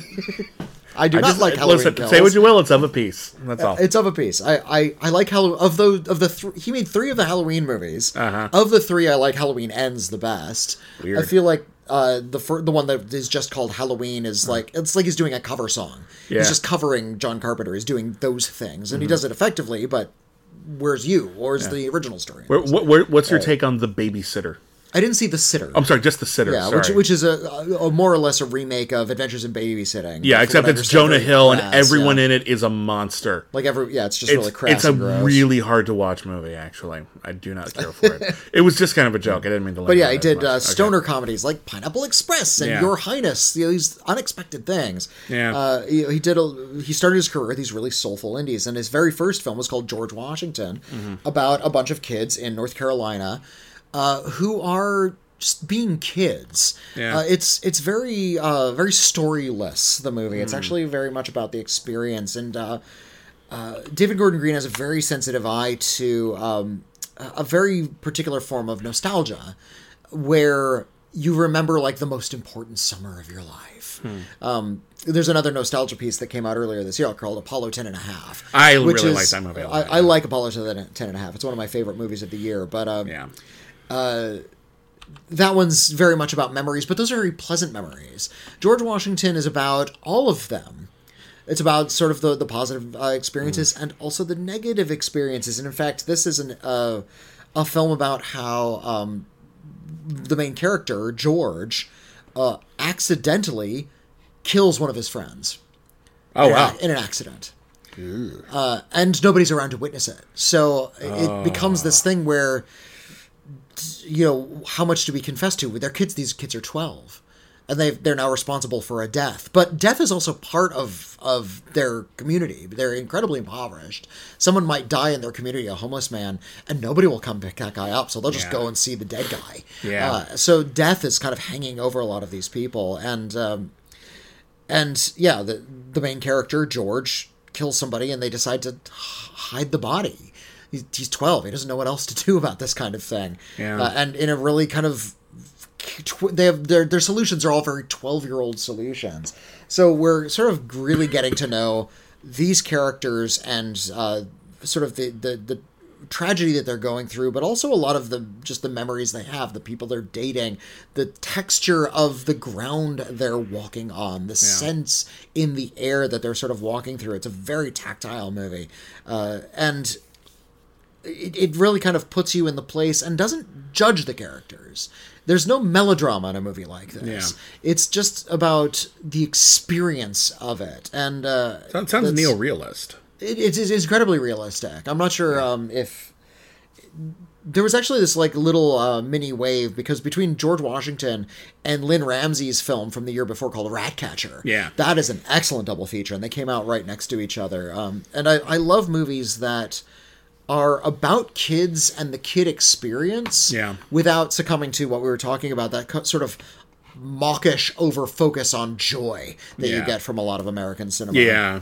It's about sort of how broad and textured and difficult and fun life is for a little kid, and how it's not always rosy, and how kids can be really sort of casually cruel. It doesn't, but at the same time, David Gordon Green is not reveling in their poverty, and he's not fetishizing their misery. That's Harmony Korine. Yeah. Yeah, that's Gummo. Gummo is a movie I like for entirely different reasons, just because of the daring filth it presents. But that's not what George Washington is. George Washington is actually incredibly humane and incredibly sensitive. It is crackerjack of a first movie. Wow. And David Gordon Green did fulfill his promise. He made 4 excellent movies in a row, and now he's trying out all kinds of weird stuff. Yeah. He's made stoner comedies. He's made horror movies. And I want to make I want to. I'm curious if you agree with me. I think you will. Although you're arguing that he was on like just that first 4 film streak is uncanny, and maybe it is. I haven't seen them all. I do think he's made some good films since. Absolutely, yeah. That's a streak you can't continue for forever. Very few filmmakers can keep that going that long. And I will go to bat for Manglehorn. Manglehorn is quite good. Manglehorn might be Al Pacino's last great performance, as far as I'm concerned. At least so far. And Harmony Korine is in that one. Oh shit, you're right, he is in that one. Forgot about that. That's weird. Manglehorn stars Al Pacino as a retired, like he was like a football coach or something. Like a high school coach of some kind. Okay. And everyone in town has like a story about him, like some kind of urban legend about him, like some cool thing he did. Yeah. But he's actually just a normal, boring, lonely guy. And it's just him trying to go about his business while he's still got this weird imprimatur of people around him thinking highly of him. It has a wonderful ending. The ending of Manglehorn is really... The last shot of Manglehorn is really great. It's really great. I love that ending to pieces. It's one of my favorite endings to a movie in the last, 10 years. There's a few... David Gordon Green really excels, I think, when he's letting people converse. Yeah. When he's trying to be melodramatic, I feel like he doesn't have a handle on that quite as much. Even like his comedies, when you look at something like Pineapple Express, the funniest parts are just stoners talking to each other. Yeah, when they're just sort of hanging out and conversing, and it's all very natural. And then when something like really badass happens, like there's a shootout, it's funny because until then this was just stoners talking to each other. Yeah. It's not funny because they're shooting each other, it's funny because now they're doing that. Like something very movie is now suddenly happening in this otherwise very natural world. Yeah, that's why that movie works as well as it does. My favorite scenes in that first Halloween movie he did is when people are just sort of like hanging out in convenience stores and playing pinball. Very brief scenes, but it's like, oh, there you are. It feels like Haddonfield is a community. That's the best part of it. Anyway. And I feel like that's a big part of Halloween Ends, is sort of how the community is now like tainted in this weird way. I feel like it doesn't explore it very well. I feel like it mentions it and then it gets distracted by the side quest. I think in emotionally it lands, and the thing I like least about Halloween Ends is the ending of the actual. Oh, the ending doesn't work. Where they try to make it turn into like this big sort of action climax. David Gordon Green also did a few.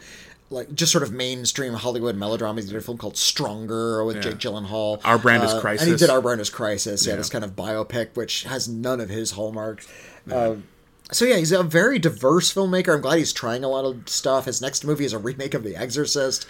We'll see how he does with that. Yeah, I don't know, man. So he's an artist, he can do whatever he wants, but I will say that those first 4 movies just are kind of like the as far as what I've seen, kind of like the pinnacle of what he's capable of doing. And he came out right out with George Washington, and George Washington is just a beautiful experience. Hard, a little harrowing. It does look at mortality and death and poverty in unflinching kinds of ways, but it's all the admirable for it. Okay, well, segue. Speaking of mortality and being admirable and stuff, you ever see The Game? The David Fincher film, The Game? Yes. Yes, I have seen The Game. You know what movie rules? The game is pretty good. The game is great, and it is really overlooked in his filmography. Like, well, I remember when it came out. It was the late '90s still, and it was after Seven, which was a huge deal. It's difficult to explain how big Seven was. Like, that is one of the dreariest fucking movies you'll ever watch. And it was a massive hit film, and it was enormously influential in terms of its style, in terms of its tone. That kind of dictated for a lot of people, like, what thrillers and sort of grim and gritty would be. And we're still seeing it now. The Batman takes a lot of its cues from Seven. Oh, yeah, absolutely. Yeah, I remember that brief period where every thriller was ripping off the opening credit sequence in Seven. Which is it's a Nine Inch Nails music video. They play a remix of Closer, the Nine Inch Nails hit, and but yeah, it's like this like quick cut, jerky kind of montage. It's the killer in Seven putting together like all their journals and all their really creepy drawings, and it's just kind of an atmosphere piece. And yeah, it was huge. It was everything. So after the debacle of Alien 3, a movie I like, but David Fincher isn't happy with it, Seven was his big calling card. There's a scene in Fight Club where all of the men have been gathered together to just cause destruction and Project Mayhem, they call it in the movie.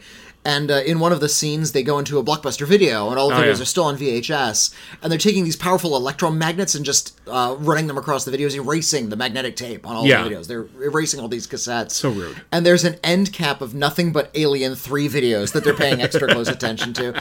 That's been Fincher's only real comment on it. Like, he doesn't want to talk about it. No, he's not fun. He did eventually put together a director's cut, which is a better version, but they're basically the same film. It's clearer, but I think they're both fine. I admire how miserable that movie is. I don't dislike that movie. I think a lot of people got mad because they killed characters off between films, but I'm like, whatever, start fresh. Yeah, who cares? Like, just I'm not trying to compare this to a movie I had in my head. All right, that's not the movie's fault. It's doing its own thing. So anyway, David Fincher would go on to do more Oscar-y type things later in his career, but in the 90s, he was the thriller guy. Yeah. And right after Seven, his big film was The Game, which starred Michael Douglas as a sort of a solitary billionaire. Who lived only to make money, and his only real familial attachment was his ne'er-do-well younger brother, played by Sean Penn. And Sean Penn, for Michael Douglas's birthday, gets him as a gift an experience, an allegedly life-changing experience, where you go to this company, they run a whole bunch of tests on you, they give you a physical, they get your psych profile, and then they tailor a game that will play out in your real life. You won't know if the people you're talking to are part of the game or not. Are they part of a puzzle you have to solve? Full scale real life scavenger hunt. Basically, it's like the whole world is an escape room. Yeah. So there's a lot of puzzles. You find this mysterious box on your desk one day. You know that's part of the game. I think there's a symbol on it to indicate. The company has a symbol. One of the first things he finds is like a clown in his driveway, like a toy clown, like out of Poltergeist. Yeah. And it's got like a video in it. And it's really super creepy. And at first, it's actually like revitalizing his interest in life, because we learn very early on that the big formative experience for him as a child, the trauma that has kind of formed him, was watching his father kill himself. And his father killed himself at the exact same age Michael Douglas is now. So he's starting to kind of get a new lease on life through this thing. But then it turns out the game is probably trying to kill him. And I don't want to go into the great details of it. There's a lot of twists and turns in it. It is incredibly slickly presented. Wonderfully just... Whereas Seven felt like the world was like eating itself in a very hellscape kind of way. The game is very cold and morgue-like in its portrayal of just everything in the world. It's very dreary, but over the course of the film, it becomes more and more Hitchcockian. But it's not just a Hitchcockian thriller. And over the course of the film, we realize that whether it's by design or whether it's just by the nature of what Michael Douglas is going through, what this film is really about is depression. What this film is really about is using the trappings of a paranoid thriller where you don't know if you can trust anyone, and using it as a metaphor for mental health, undiagnosed mental health, and possibly even an intervention. It is a great Hitchcockian thriller, beautifully presented, and it actually has a reason to exist beyond entertainment. And I would say even more so than something like Seven, which is great, but it's kind of bleakness for its own sake. Like, what's really Seven saying, really? Well, life sucks. It's just it's about nihilism. Yeah, it's basically. About, the attempts to grasp at morality will fail because there's nothing to grasp in the world. Yeah, it's very bleak. Which matched the country's attitude at the time. It's fun. It's kind of this anti-transcendentalist kind of thing, and I feel like the game is trying to look within that kind of pulp, almost airplane novel iconography, which I honestly think is where Fincher is best. I think when he's trying to do something really serious, he always comes across like he's trying to goose things up way too hard, like he doesn't trust the material. But when he's given like a mystery or a thriller or some kind of life in a situation, he's great at elevating it and making it seem stronger than it might be in other hands. And I feel like the game approaches towards the end genuine catharsis. For the characters, perhaps, but I think the audience, and I get a lot out of the game. I think it's one of his best films. It's been a while since I've seen the game. When I saw it for the first time, when it first came out, I saw it as a metaphor for a midlife crisis. It's that too, I think. It wasn't necessarily about his depression, it was about his mortality. And, depending on your views of mortality, that could also be closely linked to depression. But the older I get, the more I view it from this lens. Okay. I think when I was your age, I saw it in theaters as well. Okay. And I had the same take, but I was a teenager. Yeah, and now we were younger, so we're seeing an older man facing down mortality. And indeed, pretty easy out, but it works. It's functional that way. But the thing is that Michael Douglas can be a very icy actor. He can be very warm. Something like Romancing the Stone or even the Ant-Man movies. He can be lovely, but he's great at playing sort of serpent-like characters. Very cold-blooded. Gordon Gekko. Gordon Gekko is a great example. And indeed, I think the game is definitely playing off of that sort of general vibe. What if Gordon Gekko went on for another 15 years and started really thinking about his life and finding out how hollow it was? Oliver Stone tried to do that. They made that sequel to Wall Street. I actually never saw that. Was it any good? No. It came out during the big financial crisis in the late 2000s. You'd think Oliver Stone would have something a little bit more acidic or pointed to say. You'd imagine. But he had already mellowed out as a person, which, I'm sure that's fine for him as a human being. But it doesn't necessarily make his movies any better. I miss, angry upstart Oliver Stone. This was the time for angry upstart Oliver Stone. Well, in any case, I think what Michael Douglas is doing, I think there's a way to play depression in cinema that is very clear to the audience, very obvious. And I think he's hiding it the way someone who is hiding it would hide it. I think that, and as a result, I think if you're not on that wavelength, I think you might be missing it. But I think he's actually doing a pretty nuanced performance of someone who is just kind of lost interest in life and just that feels really empty and hollow and is retreating into themselves, and they feel isolated. And I think it's interesting performance. I don't think it's his best performance he's ever given by any stretch, but I do think he's given a great performance as someone who's going through something very heavy. And I love this movie to pieces. And I think it deserves more credit, at least in David Fincher's filmography. But here I am saying it's one of the best films that starts with the letter G. So there you go. I have the Criterion put out an edition. That's right. I have Criterion's edition, so I'll probably give it another look pretty soon. I highly recommend it. What's your next pick? I'll choose another one from a similar era. Another one that I saw the first time when I was a teenager.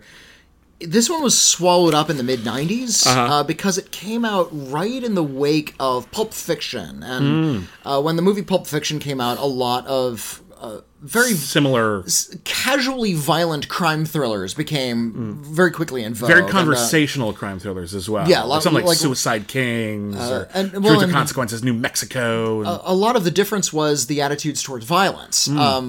If you watch a film like the one I'm about to talk about, or like Pulp Fiction, acts of horrendous violence happen very quickly, right away. And people just continue talking casually as if nothing happened. It's like, oh man, that guy's dead. That was something that didn't really happen in thrillers. Usually when somebody died, they scream, ah! And there's like big dramatic music. Because violence is we're facing, shocking. Yeah, we're facing death. And, but for certain characters and certain stories, it's passé. Yeah, and in the late 90s, you'll find any number of thrillers about people who just sort of murder, that guy's bothering me, bang, okay, good, he's dead, let's have breakfast. it's...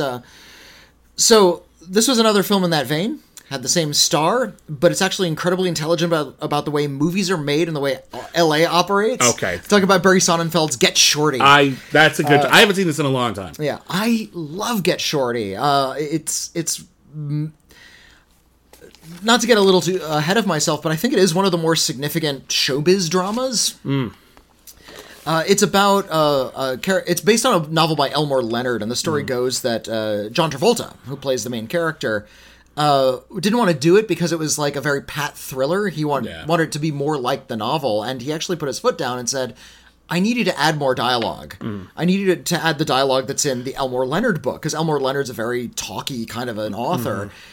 So there was a passage in the original script that said, get me my coat back, it was very expensive. And it was changed back to, do you see a $350 coat back in there like Al Pacino wore in Serpico? Because if you don't, you owe me the $340 that my ex-wife paid for it. Like, there's a lot of information in there now. And the film's better for it. Elmore Leonard's a film. He's one of those. Hollywood goes in waves with certain writers, where there'll be like a 10-year period where they just adapt the shit out of Jane Austen, or they adapt the shit out of Edgar Allan Poe in the '60s, and we hit an Elmore Leonard phase in like the mid '90s, like the early 2000s. That was a pretty good phase, actually. Yeah, because Elmore Leonard's an interesting author. Yeah, and again, the way Elmore Leonard, you read even the crappiest Elmore Leonard novel. I've read some. The dialogue is great. You can get an entire chapter is nothing but dialogue, and they would tell you not to do that normally, and it just flies off the page. Totally. Yeah, but, you keep the dialogue. You don't just keep the plot. The plot usually isn't the best part. It's really hilarious too, because if you live in LA, you know exactly where they're shooting these locations. Like, there's Miami. That's Wilshire Boulevard. That is not Miami. John Travolta plays a character named Chili Palmer. He's a loan shark, like kind of a low guy in sort of organized crime. He's not like deep in the mob or anything. He'll go to like a house and rough up, but he's not like a tough guy. He's actually kind of he's not a mean guy. Is what he is. He's actually very amiable and personable. But if he needs to shoot you, he will. Yeah, and he is. His boss dies. His new boss is played by Dennis Farina. It's one of the great Dennis Farina performances. Oh, he's wonderful in it. This is kind of my introduction. He should have gotten an Oscar nomination for this. This is kind of my introduction to Dennis Farina. He'd been around for forever, but somehow I just never saw the movies he TV was in. But yeah, he's fucking delightful. Everyone's a delight in this movie. Yeah, like Gene Hackman's wonderful in this movie. Danny DeVito. It's one of the better Rene Russo performances. This was kind of the breakout Rene Russo performance, I think, for a lot of people, because she had been in things, but she was like the romantic lead in like Free Jack, right? Which is kind of a fun movie, but it's not really a juicy part for Rene Russo. It's not Rene Russo's movie. No, but she gets to really steal scenes in this. She's wonderful in it. But over the course of the movie and through some plot complications, Chili Palmer has to go from Miami to Los Angeles to rough up this guy named Harry Zim. He's like a B-movie producer, and he has a script. He calls it My Driving Miss Daisy. Like, it's the important Oscar script he's going to produce. And Chili Palmer says, well, what the heck? I'm not going to beat you up. Slimeball Harry Zim, played by Gene Hackman. Gene Hackman has never been more pathetic than he is in this movie. Oh, and he's so wonderful in it. He's such a good actor. He plays it well, but he ends up staying in LA to help produce this movie. Yeah, so this guy who was basically the John Travolta character from Pulp Fiction is now going to be a movie producer. Yeah. And here's the thing. He loves movies. That's why he stays in LA. He genuinely cares about cinema in a way that all of these people who live in this town and make the movies do not. And that makes him actually good at the job.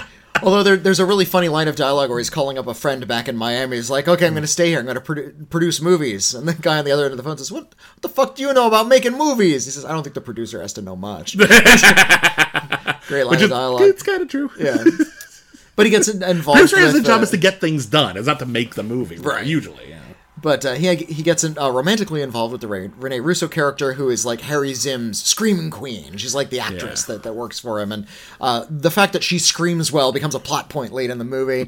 Delroy Lindo is in this as sort of like a rival gangster. Good breakout role for Delroy Lindo, too. Everyone had a breakout Everyone's role great. movie. Even oh, my God. who plays... there's a character named Yayo, like this young punk character who ends up getting shot. He's played by somebody significant. This movie is so fucking funny. Yeah. And it's really complicated. You have to watch it a couple of times just to get your mind around the story. The plot's kind of ornate. You can just kind of lose yourself in the characters and get the gist of it. But the plot's a little elaborate, maybe to a fault. This movie was such a big deal when it came out. I remember, because this was the thing that kind of solidified that John Travolta was back.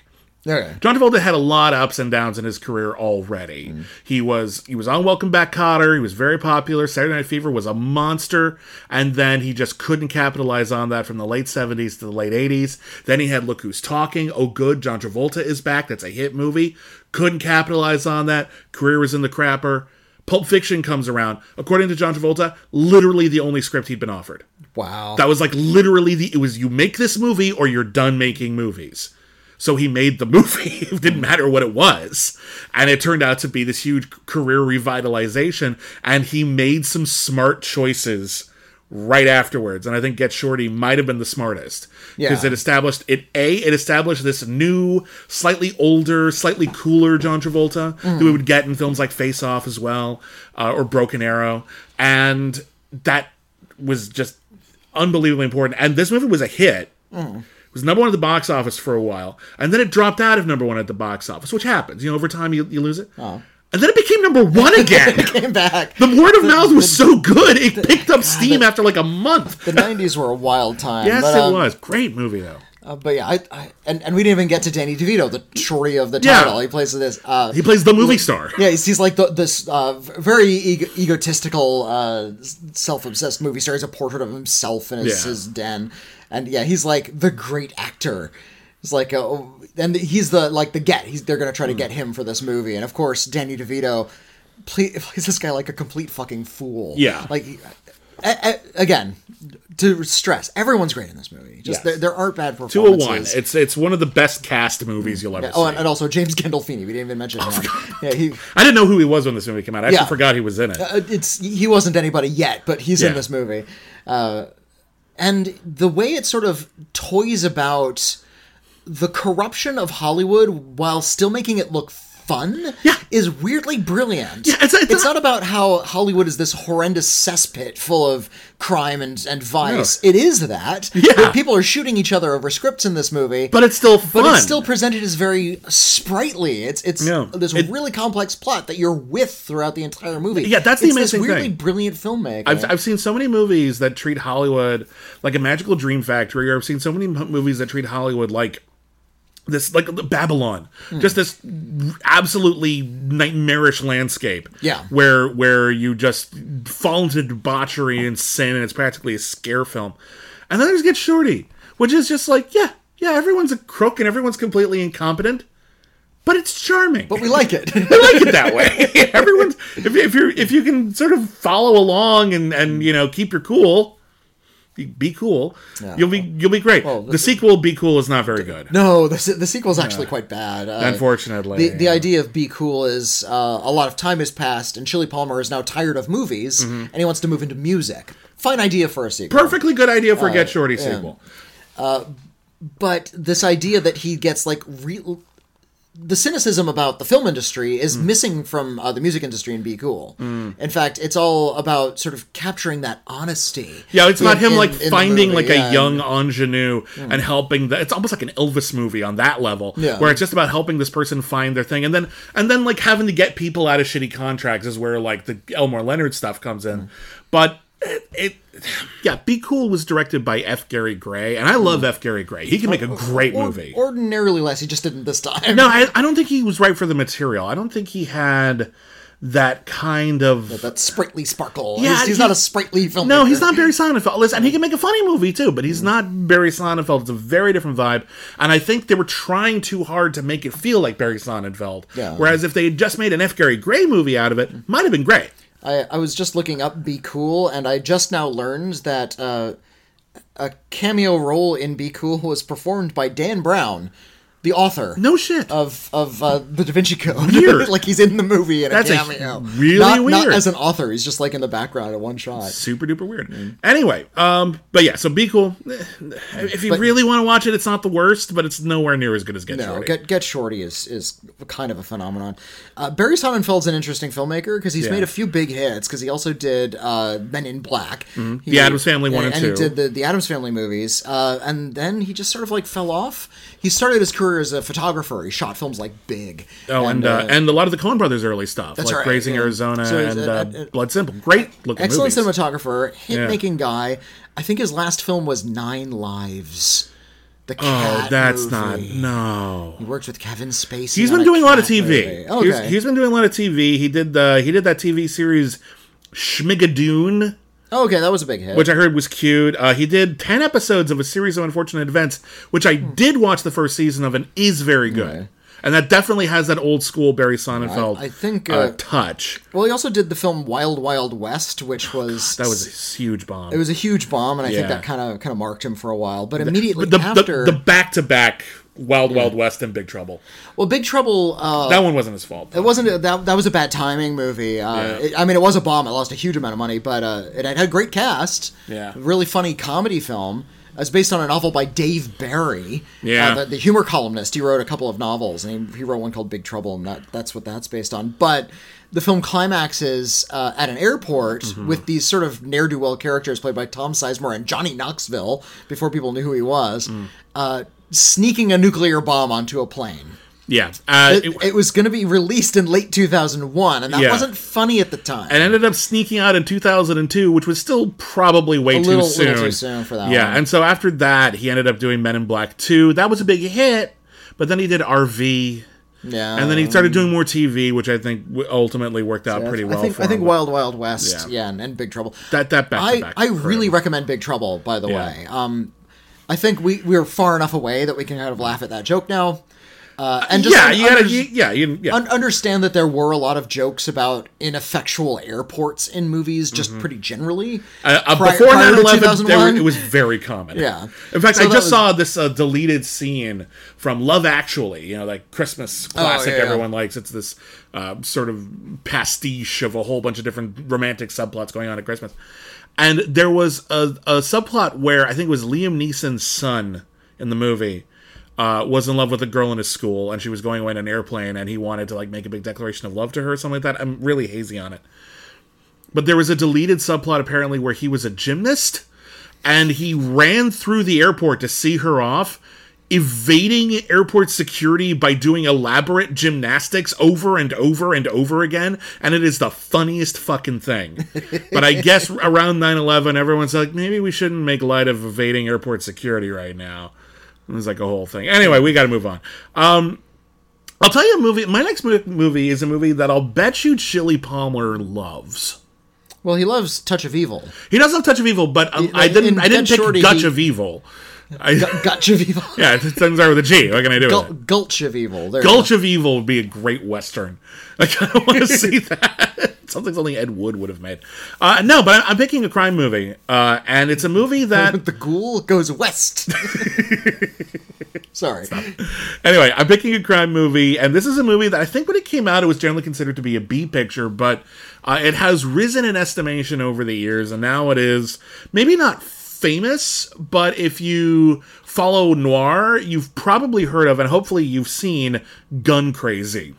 Oh, I love Gun Crazy. Gun Crazy is great. Yeah, Gun Crazy is really fun. So Gun Crazy is directed by a filmmaker named Joseph H. Lewis. It stars John Dahl, who he was in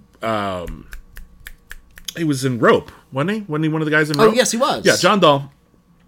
He plays a guy who, at a very young age, It's a 1950 film. That's a good choice. yeah, really good film. I love this movie. So he plays at a very young age. He becomes obsessed with guns.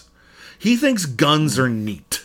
Not committing crimes. He just Well, he wants to steal one, but like beyond, he's not just like interested in like the mechanics of a firearm. His obsession with guns leads him to make poor choices, but it's not like he wants to shoot people. Yeah. It's not like he wants them to kill. He thinks that they are fascinating objects, much in the same way you would see, I don't know, like you watch The Fabelmans and like young Steven Spielberg becomes obsessed with cameras. It's like that, except it's a gun. And it really doesn't have a lot of utility outside of being a gun.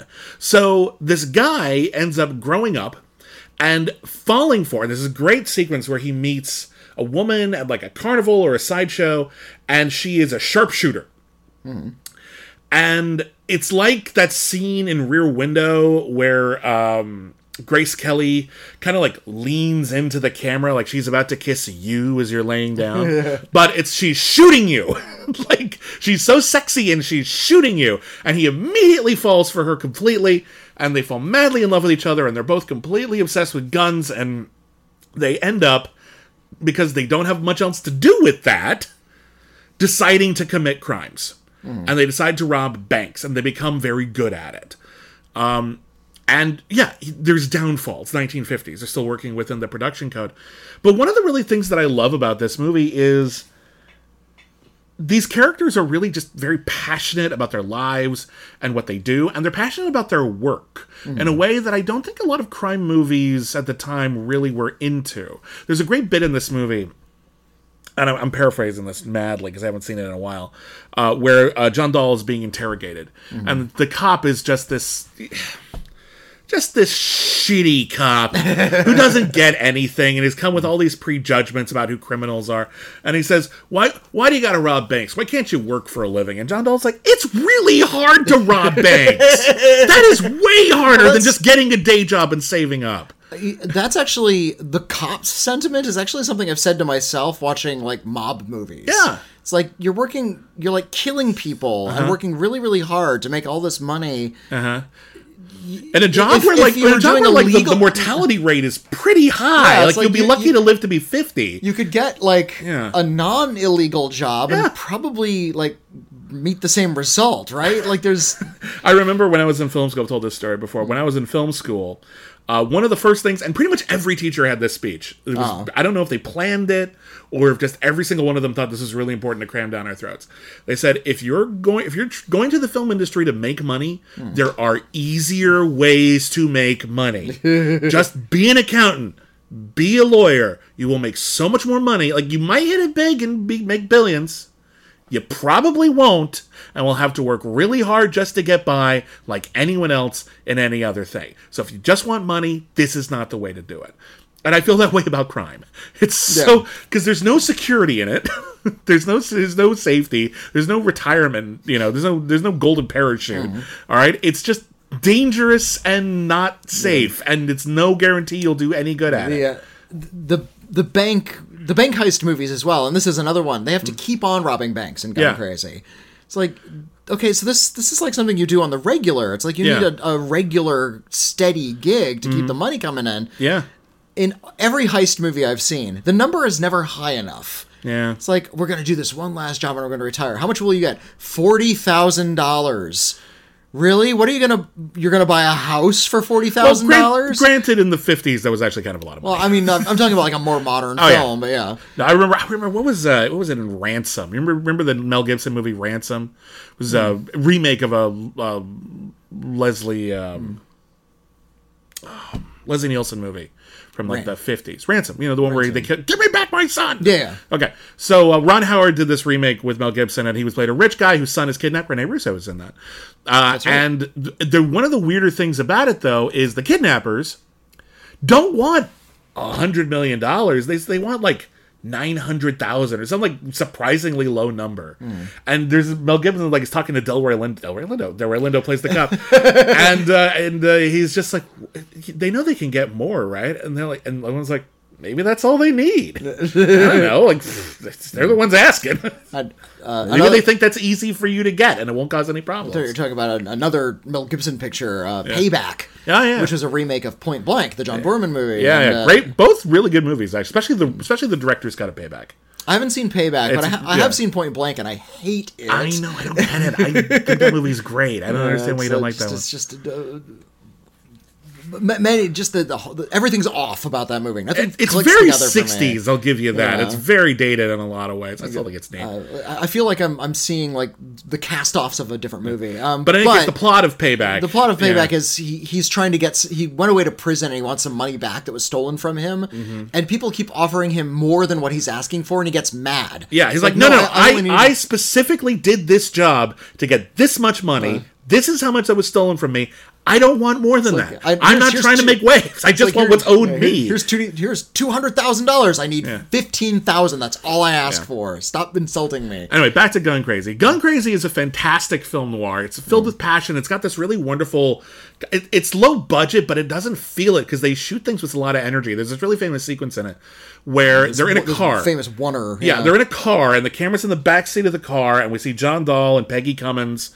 They're in the front seat, and they're plotting. They're going to get out and rob this bank. And they're driving up to the bank, and it's all done in one shot. And the whole thing is they're going to park the car, they're going to run inside, and then they're going to run out with the money. Problem is, it was so low budget, they were shooting without a permit, and there were no parking spaces. So they let the scene go. What would the characters do if there were no parking spaces? And it was basically like, well, shit, I don't know, drive around the block. Let's see if we can find a spot. And you can sense this desperation in it that is so absent from so many of the other, even great crime films, like The Asphalt Jungle or something, where just everything feels so planned and professional. And the fact that they're amateurs who are, like, trying really hard and doing a pretty good job of being criminals, it just stands out. It's a very special movie, and I really love it to pieces. So please see Gun Crazy. It's great. Yeah. All right, what do you got next? I like Gun Crazy too. Yeah. I don't have any film noirs. Oh. I do have a film that is it's very tense. It's about two players who are just sort of they're diametrically opposed, and the movie is geared toward an inevitable conflict between these two opposites. One of them is Godzilla, and one of them is Mechagodzilla. Oh my god! And the movie is called Godzilla versus Mechagodzilla. Okay, I have a question for you. Yes. Why is it called that? Let's see. There's a third monster in it. There is, actually. Yeah. I've seen Godzilla versus Mechagodzilla. Named King Caesar. Yeah, King Caesar is is just this like this kind of dog thing that lives in a mountain. It's usually when there's like a third monster, you do it so that the two main monsters will like team up and fight it at some point. Yeah, that's what happened in Kong versus Godzilla. Well, that was King Ghidorah for the longest time. King Ghidorah was the bad one, the bad guy that everybody had to team up and beat up. Yeah,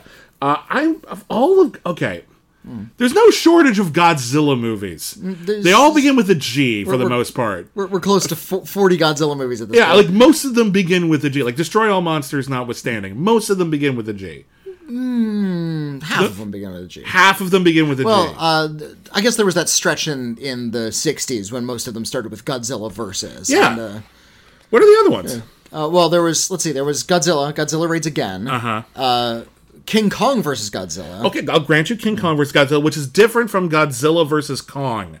Yeah, by the way, that's how you differentiate them. The American film was Godzilla versus Kong. I remember around the time when we were coming up with the rule book at the Movie Trivia Schmodown, and someone had asked Christian Harloff on Twitter, like, if someone said in the answer to a question, and someone was like, hey, what's the name of that movie from, like, 2020 or 2021 where Godzilla fought King Kong, and they said King Kong versus Godzilla instead of Godzilla versus Kong, would you accept that answer? And he said, yes, that would be fine. And I'm like, no, it would not. Those are two different movies. It's literally a different movie with that title that came out over 60 years prior, or around 60 years prior. Sometimes you gotta really kind of nitpick about that sort of thing. There's a movie called The Evil Dead, and there's a movie called Evil Dead, and those are different movies. Sometimes it's genuinely important, yeah. So, then there was King Kong versus Godzilla, then Mothra versus Godzilla. Yeah. Then Ghidorah the Three-Headed Monster.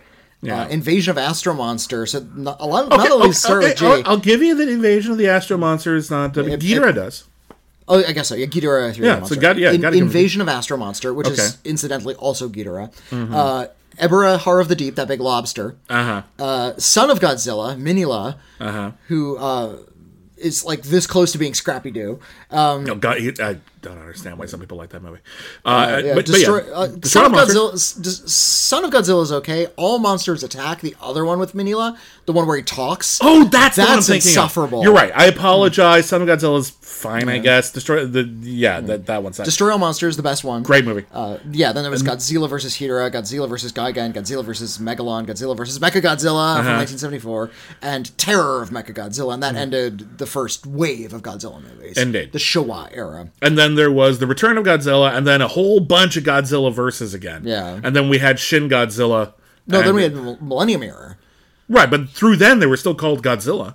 Yeah, it's true. All of the ones in the Millennium era. Every Godzilla movie from 1989 to 2016 when Shin Godzilla came out started with a J. Most of them start with a J. I guess this is my Godzilla representative then. Okay. And I love Godzilla versus Mechagodzilla because Mechagodzilla rules. Something about Mechagodzilla. Yeah. Taps into something incredibly primal in my brain. This idea of a gigantic robot dinosaur shooting missiles out of its fingers and lasers out of its eyes, appeals to the inner 7-year-old that has never died inside of me. It's the idea, because the premise of Mechagodzilla is it's Godzilla if Godzilla was a robot, and you could pilot that robot. The idea is what's the only thing that can stop a Godzilla? Oh, another Godzilla, but we don't have another Godzilla, so we have to make another Godzilla. You could have tried to improve on that design. Nope, there's no improving on Godzilla. We just have to do a robot version of Godzilla. And the first part of the movie, we think that Godzilla has turned evil. Now, at this point in the series, and I've made this comparison before, Godzilla is like Japan's bouncer. Yeah, if you're a big monster and you want to get into Japan, you got to go through Godzilla. And he's got the clipboard, and your name isn't on it. And these drunk asshole ruffians keep trying to come in, and he throat punches them like Dalton in Roadhouse and says "fuck off." He doesn't necessarily like working for Japan, but he'll do it because it's his job, and he has a good work ethic. That guy. Oh my god. Godzilla's the guy who used to roadie for Metallica. He's got some scars and some mileage on him. He doesn't look. Yeah. Like the action hero who would, come into town, beat everyone up, get the girl, and walk out all shirtless and sweaty and looking awesome. But he would kick the shit out of that guy. Yeah. Yeah, exactly. He'd hit a guy in the solar plexus, so he steps back a few minutes, and then we'll say something really calm, don't be naughty. Yeah. It's well, fuck. Yeah. And the wise monsters back off. Yeah, pain don't hurt. Yeah, and then, of course, there's, the owner of the rival bar who's trying to take the place down. That's King Ghidorah. Yeah. And sometimes he has to call his other bouncer buddies to team up and kick out King Ghidorah. Was it Alan Arkin in Roadhouse? Is that the character we're thinking No, it's of? Ben Gazzara. Ben Gazzara, the other Alan Arkin. The other Alan Arkin. I don't know why. Both actors. They're both wonderful. They're both good actors. I always get them confused. I don't know why. Ben Gazzara's the tough guy. Ben Gazzara was in Saint Jack, which is a pretty tough guy movie. Yeah. Alan Arkin was a little bit funnier. He played put upon sad. It's interesting because I never really knew him from the funny stuff. I knew him from stuff like Wait Until Dark, where he was the one where he was playing a tougher guy, and it was only later that I realized, did he do a bunch of comedies? And I was yeah, that's what he was known for.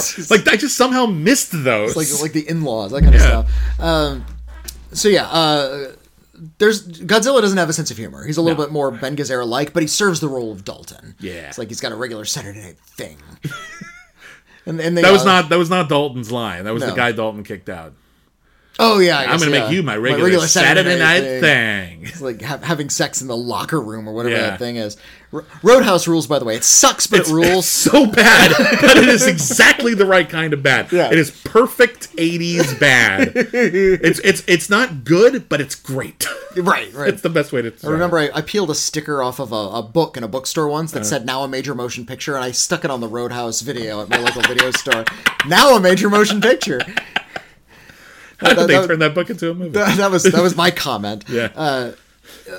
Point being, Godzilla, the big bouncer, has now met his robotic match, and there's a wonderful scene where Mechagodzilla is flanked by King Caesar, this dog monster that sleeps in a mountain for thousands of years and awakes only every so often. Yeah. Not a very interesting monster. A King Caesar. subplot that takes up a lot of real estate in the first part of the movie. And the movie's like 89 minutes. Yeah, it's real short. it's really padded for considering that it's kind of just, we just want to see Godzilla. But yeah, they think, everyone thinks Godzilla's the bad guy now. Like, he's abandoned his post as our bouncer, and he's the bad guy. A plot they recycled for Godzilla versus Kong. And then it turns out, yeah, you rip off all that Godzilla shit, and there's a Mechagodzilla under there. Like a rubber... Yeah. I would love to think, sort of like on a practical level, it's like one, like an alien species built Mechagodzilla. Which is the plot, yeah. But another alien species had to make the skin. Oh, yeah, they had to outsource it. Yeah. Yeah. That would have been a fun plot point, but no, yeah. they like all the contractors on the Death Star, all the contractors on Mechagodzilla. In later renditions of the character, if you remember the end of the first Are we calling Mechagodzilla a character? Yeah, sure. Why not? He's piloted. He doesn't have agency. That's like saying the Mach 5 is a character in Speed Racer. Look, let me have Mechagodzilla, okay, all right? I'll let you have Mechagodzilla. Mechagodzilla's not a car. He's real, damn it. I'll let you have it. It's too late at night for me to take Mechagodzilla from you and expect you to get any sleep. I forgot what I was going to say. You were talking about outsourcing Godzilla's skin to another alien. Oh, in one of the later movies, when they brought back Mechagodzilla for like a new rebooted they brought him back timeline. A couple of times. Yeah. At the end of the original Godzilla, they destroyed Godzilla with the oxygen destroyer, like something even more deadly than the nuclear bomb. So it's a big tragic escalation. Ending. It's like, well, we have to use violence again, and that's we've solved our problem, but we just used a bomb, and that's terrible. Yeah. In one of the later sequels, they harvested Godzilla's skeleton and built Mechagodzilla around it. Which is also they used in Godzilla vs. Kong. Godzilla vs. Kong, they got bits of his brain or something and put it inside Mechagodzilla. They took King Ghidorah's head. Oh, that's right. what it was. Yeah, they took King Ghidorah's head because Ghidorah could psychically control other monsters and reverse engineered his brain. That's right. That's a stupid fucking movie. You know what? Godzilla vs. Kong, the new one, is the best American Godzilla movie. Oh, really? Just I love hands King of the down. Monsters. That's my favorite. All right. That one gives me everything I wanted. Every monster gets a moment in that one. That's what I want. I want King Ghidorah. I want Rodan. If they just found a way, I'll bet they tried. If they just found a way to get Gamera in there, I would have been my favorite movie of the year. It's a different thing. I know it's a different thing, but I would have tried. Superman and Spider-Man. I know, but I would have tried. I would have tried so hard. Can we try? They managed to put The Exorcist in that movie. They did. There's a scene in that movie where you finally see Godzilla's underwater lair. Where is he when he's not tromping around Japan? Turns out he's got an underwater lair, and in that underwater lair, it's full of ancient runes. This kind of Cthulhu kind of back when they used to worship these Titans, Leviathan Titans. That's what they call them. These Titans, and you can see the statue of Pazuzu from The Exorcist is in there too. They put The Exorcist in there, but we can't get Gamera. Fuck. Sorry. Someday they're Godzilla gonna v Gamera. They're gonna make money, break down the wall. Yeah. That's gonna make money, okay? Because Gamera's way more popular in Japan than it is here. That's true. That's gonna do well overseas, and I'll watch the shit out of it. Oh, I'll be first in line. Shin Gamera. They made Shin Godzilla. Yeah, and they did Shin Ultraman. Well, I was gonna say, that's the same filmmaking team. Rather than do another Godzilla film in that same continuity, did Shin Ultraman. Awesome. And I haven't seen it yet, and I'm mad about that. I think it's coming out this year in America. Maybe so. Sure. It's been out in Japan for a while now. Yeah. Anyway, point being, watching monsters wail on each other is one of the few times I'm excited by a big fight scene in a movie. Because it's tapping into something really kind of youthful and primal in my soul. So yeah, when I'm seeing Godzilla twist Mechagodzilla's fucking head off, I'm cheering. I'm kill him, hit his face, shoot a missile in his mouth, poke him in the eye. Yeah.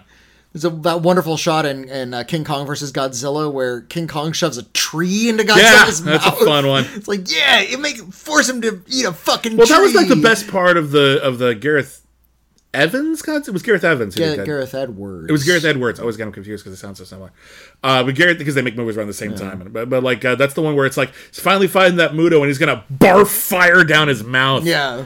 He's in he's in an episode of Jackass or something. It's awesome. The one exciting moment in that dull ass movie. That's great though. That's a great moment. I've never seen Godzilla do that one before. That's true. Yeah. Although I have seen Godzilla stomp a smog monster into the ground. Yeah. pull out his eyeballs and Yeah. breathe fire straight onto the eyes. Okay, see, what I would have done is I would have had Like him first nuclear- use the nuclear eyes as fire. click-clacks. Remember click-clacks? Those were fun. And in Invasion of Astro Monster, he and Rodan take on King Ghidorah on a different planet, take him to the moon, and they beat him, and Godzilla does a victory dance. And look up the victory dance, because that's pretty special. I'm going to ask you a question. When Yeah. we're done on our Patreon page doing the Step Up franchise, Uh-huh. which it will be sooner than later. We'll finish it sometime this year. Do you want to do every Godzilla movie? I mean, we can put that out to our listeners if they want us to do. Hey, listeners, I know we've been doing this for like 2 hours and 15 minutes. If you're still here, if you haven't fallen asleep or completely zoned out, you want to see us do a Patreon podcast where we review every single Godzilla movie? Well, talk- I'll do it. Force me to watch Godzilla movies. Yeah, he's already seen them all. I've only seen like a third of them. Oh yeah, Like I've missed a lot of them. So yeah, that'd be fun for me. but there are a lot of them. Too. There are a lot of them. So listen, we got to move on from Godzilla. So my next pick for the best movies that begin with the letter G is Gojira.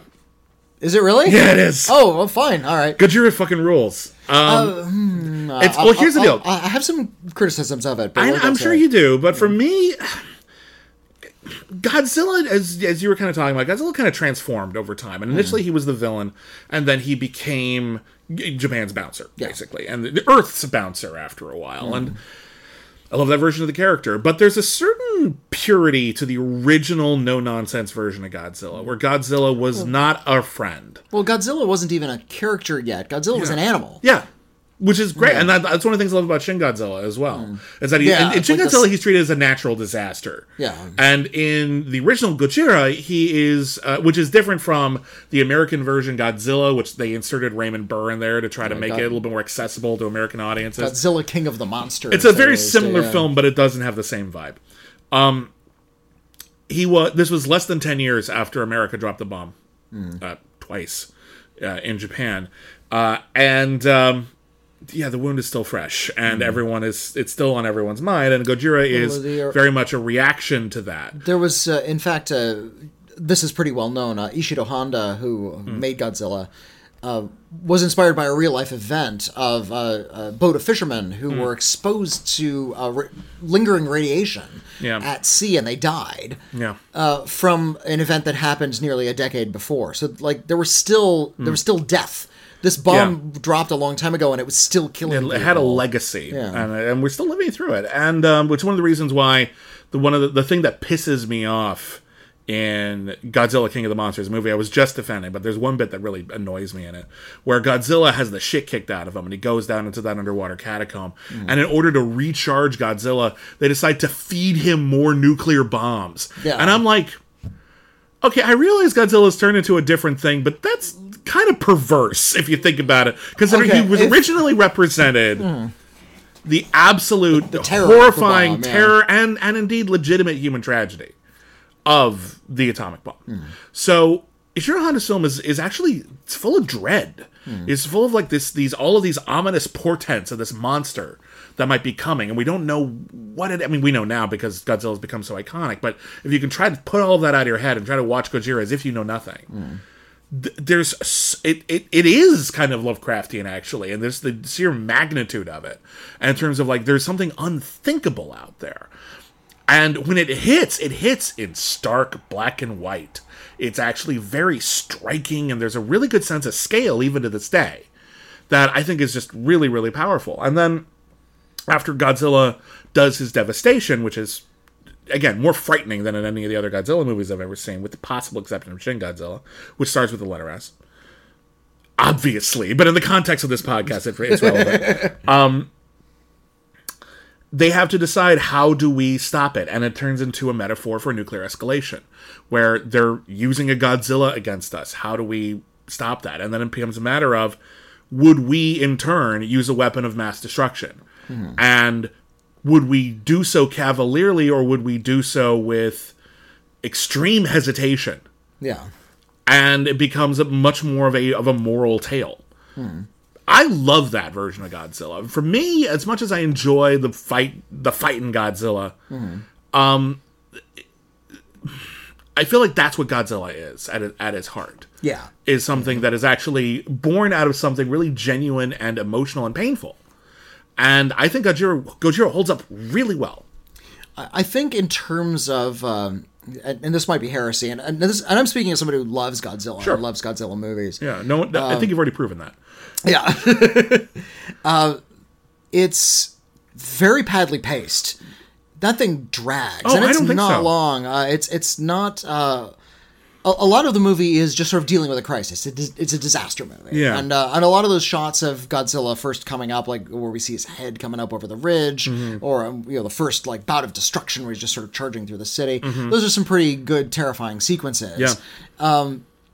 And unfortunately, a lot of the movie is just these long scenes of mourning and contemplation, Yeah. where they're reiterating a lot of the same ideas. Yeah. And It's a mournful, contemplative monster movie. It's not about action. well, it's not that I'm eager to get to the action. I Okay. understand that's what later Godzilla movies are for. You know, Yeah. when they start being a lot more salacious about sort of their violence. Goofy. Yeah, and a lot of them are just plain silly, and I like that too. It can be fun.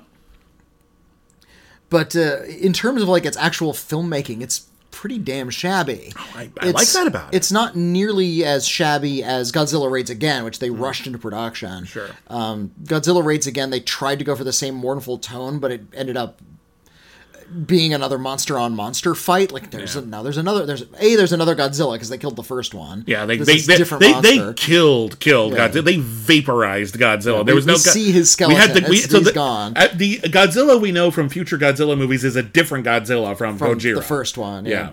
And there was actually an error in the filmmaking when they were making Godzilla Raids yeah? Again, in order to sort of examine the size of these creatures. They were Yeah. going to play the monster fights in slow motion, and that's actually something they do throughout a lot of the Godzilla movies. And Because a lot they of make it look movies little will bit- yeah. just do that in order to sort of make slow something the seem film large. down Yeah. to make it seem a little larger. Yeah. But there was an error in the editing bay, and they accidentally sped it up. Oh no. They instead of slowing down the film, they turned the knob the wrong way and it started playing no. really fast. And the director said, "Oh, actually, that looks really cool. Let's have that." So now we have these like Benny Hill style monster fights. Well, I didn't pick that movie, did I? No. So I there's a lot I really admire about that first Godzilla. I like how it did sort of birth the genre, but it is far from perfect. I don't. Here's the deal. I'm not talking about perfection. I'm talking about greatness. And so I think A, historical significance, it matters. But B, I think it's actually way more dramatically potent than any other Godzilla movie I've seen, with the possible exception of Shin Godzilla, which I think is a great movie. Yeah, But Shin Godzilla is one of the best. It's pretty great, and I think it captures a lot of the best parts of the original while updating them in a really exciting and often very funny way, and I think it's very effective. But What I like about Shin Godzilla Yeah. is you talked about how Godzilla was a symbol for the bomb, and it stayed that way for a while to the point where the metaphor kind of fell away. Godzilla stopped being a metaphor for the bomb after a while, but people kept coming back to it. Oh, he's a metaphor for the bomb. Well, not anymore. Yeah. That part is kind of gone from Godzilla, and Yeah, I feel sure. like Shin Godzilla was made after the Fukushima disaster, Exactly. and so now he actually had a new symbol. He was this Yeah. new kind of like symbol for being unprepared for a man-made. yeah, man-made Disaster, environmental yeah. threat. Yeah, exactly. And I will just, we can move on, but real fast, I just want to say that shabbiness that you're talking about, Yeah. for me, is not a deal breaker. Okay. And in fact, I actually think that gives it a lot more personality. And I like when my genre films have some shabbiness to them because it often requires filmmakers to find other ways to engage us. We can't rest on production value. Yeah. And I think when it comes to Gojira, I think they pick their battles. They know when to spend the money, and the money looks really good in those scenes. And the rest of it is based on portent and drama. And I think it's mostly effective. And if you want to argue that it's slow, I can see that. I think it's slow compared to other Godzilla movies. But for me, it's got this like looming apocalyptic dread to it that I really love. And I like that, but I feel Yeah. like they lean on certain notes repeatedly too often. They have a scene, they leave, and then they come back and have like the same scene. I feel like it's not really well put together as a piece of cinema. We differ. Let's move on. What's your next pick? I'll just skip right into it because there's no way to link Godzilla to Ghost World.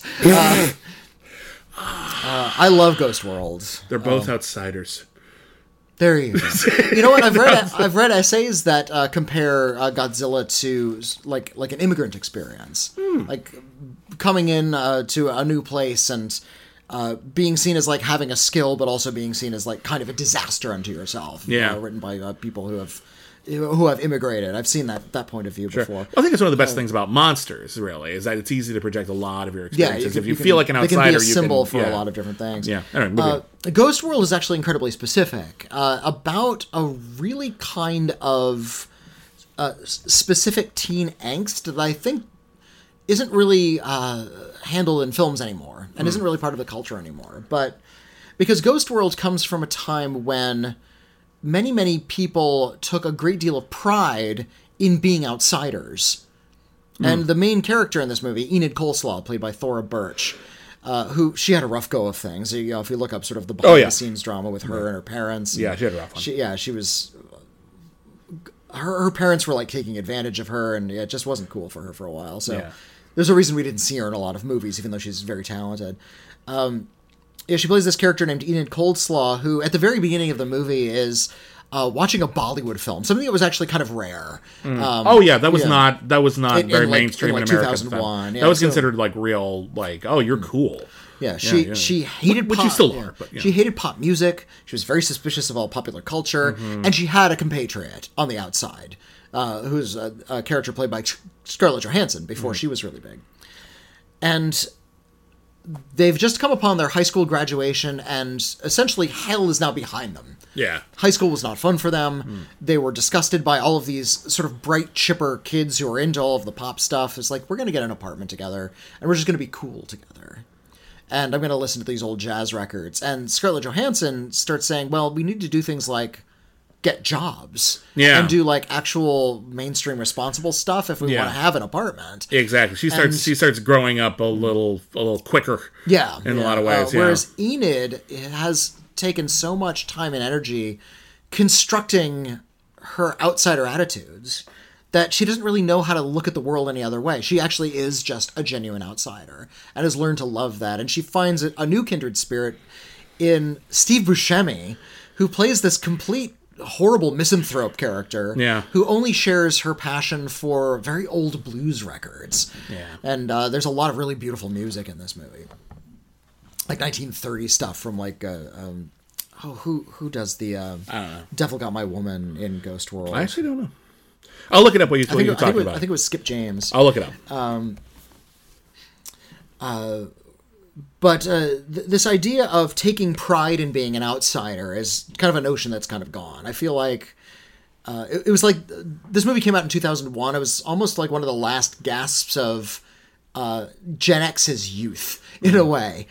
Because after that, it was Skip James. Skip James, sorry. Yeah. Look up Skip James. I have some Skip James records. Very, very good. If you can find Whitney, he'll let you borrow them. He'll love you say, like, I have some Skip James records. You want to borrow? You want to borrow some Skip James? Some Mississippi John Hurt. Some of those old Delta Blues records are just heartrending. Yeah. And that's sort of like the emotional core, is that these people actually have a great deal of passion for art and for things that aren't being typically celebrated by the mainstream. They found it. They found this store of beauty out on the fringe. But being out on the fringe means no one listens to you. So there's this push and pull between buying in and selling out. And Enid refuses to do that. She doesn't even really know how to do it. And the film ends perfectly for her. In not necessarily a very positive way, but something that makes really poetic. Oh, it makes sense with the character. I'll give it. Yeah. The celebration it has of a certain kind of bitter humanity is not something you'll see in a lot of movies. And it helps that it was made by a man named Terry Zwigoff, who's only done a couple of movies. Yeah. He did the documentary film on Crumb in the mid-1990s. It's just called R. Crumb, the cartoonist. It's just called Crumb. And he made Bad Santa. Yeah. And he made Art School Confidential. That was his other big feature film. Each one of those films is aggressively misanthropic. True. Terry Zwigoff, that is, hated humanity. He had a supreme disregard from anything that people found to be comfortable. And as a filmmaker, he dares to push you into uncomfortable spaces. And I think with Ghost World, he's doing it almost on a philosophical level. What does it feel like to actually live and want to live on the outside? And our heart goes out to Enid, not because we pity her, but because we want her to win on the outside. We don't want her to break in on the inside. And that, I think, speaks very strongly to a certain notion that I think a lot of adolescents go through, especially the ones who have found a niche for themselves. I feel like something like Ghost World wouldn't necessarily play to a millennial audience. And this is me just sort of speaking as an old man, but attitudes did seem to change after a while, at least as I sensed it. There was this notion that breaking into the mainstream, being part of the group, being accepted into the big group, was going to be the ultimate triumph. We're going to sort of change the rules. All of our outsider stuff is going to become mainstream. You'll find plenty of essays around, in the early 2000s about how all of the cult stuff is now mainstream, and that sort of robs it of some of its magic. You could see that about comic books. Comic books used to be sort of a fringe interest.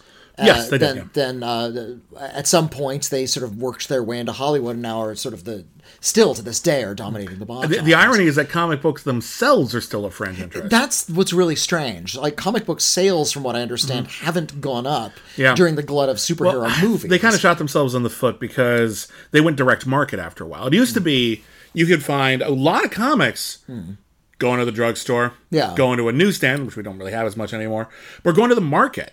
And they would just have a stand with, not a lot, but they would have some comics there. And you would casually run into comics. And you would say, like, well, they'll have the next Spider-Man next month. So when I come here, so you would come back. And it was easy to find. And then they realized they could get more money by going direct sales, by sending comics almost exclusively to comic book stores. Problem is, now people aren't incidentally discovering comics anymore. You have to go out of your way. And a lot of people did go out of their way for a while, but then it started dwindling off because a lot of the mainstream comics were still catering towards more adolescent audiences. And unless parents were taking their kids to the store specifically to buy comics, they weren't running into them randomly and just getting hooked the way I did, reading, the X-Men Inferno crossover at 7-Eleven. That's where I discovered it. So I don't think the idea of so they're still on the outside because they're at specialty stores. So the idea of print media was also kind of dwindling. A lot of those weekly circulars that you'd find just sort of laid out in big piles in front of movie theaters. You just pick one up off the rack, take it home, and read it. That went away. Just a lot of the stuff moved online, and I feel like before the technology kind of mainstreamed a lot of the stuff, made a lot of that information, a lot of that art easy to find, there were, I guess you could just call them brave shoppers. People who would go out of their way to find interesting stuff in out-of-the-way stores somewhere on the edge of town. And that's what Ghost World is about. It's about those people who are looking for really interesting art and have devoted their entire personalities to it, to the point where it's hurting them socially, but they can't give up the art. And if that's not a metaphor for being a film critic, I don't know what is. If that's not a metaphor for just someone who is passionate about any art. It doesn't necessarily have to be old blues records or being some sort of misanthropic outsider, but it is about how devoting yourself to esoteric interests is almost a full-time job unto itself. And there's something very profound about that Ghost World really understands. It's and even though it's really kind of bitter and it's really kind of misanthropic film, it's also incredibly warm. I think it really understands Enid through her bitterness. I think it relates to her bitterness and makes bitterness seem like a universal human trait. Which it is. We all get bitter about shit. We're disgusted by stuff. It's okay to be disgusted by the world from time to time. I don't disagree. Do you not like Ghost World? Not nearly as much as you do. Okay. I don't see the warmth that you see in Ghost World, at least not that pervasively. I find the movie to be a very sullen experience. The Enid's what's the word I'm looking for? Enid's outsider quality.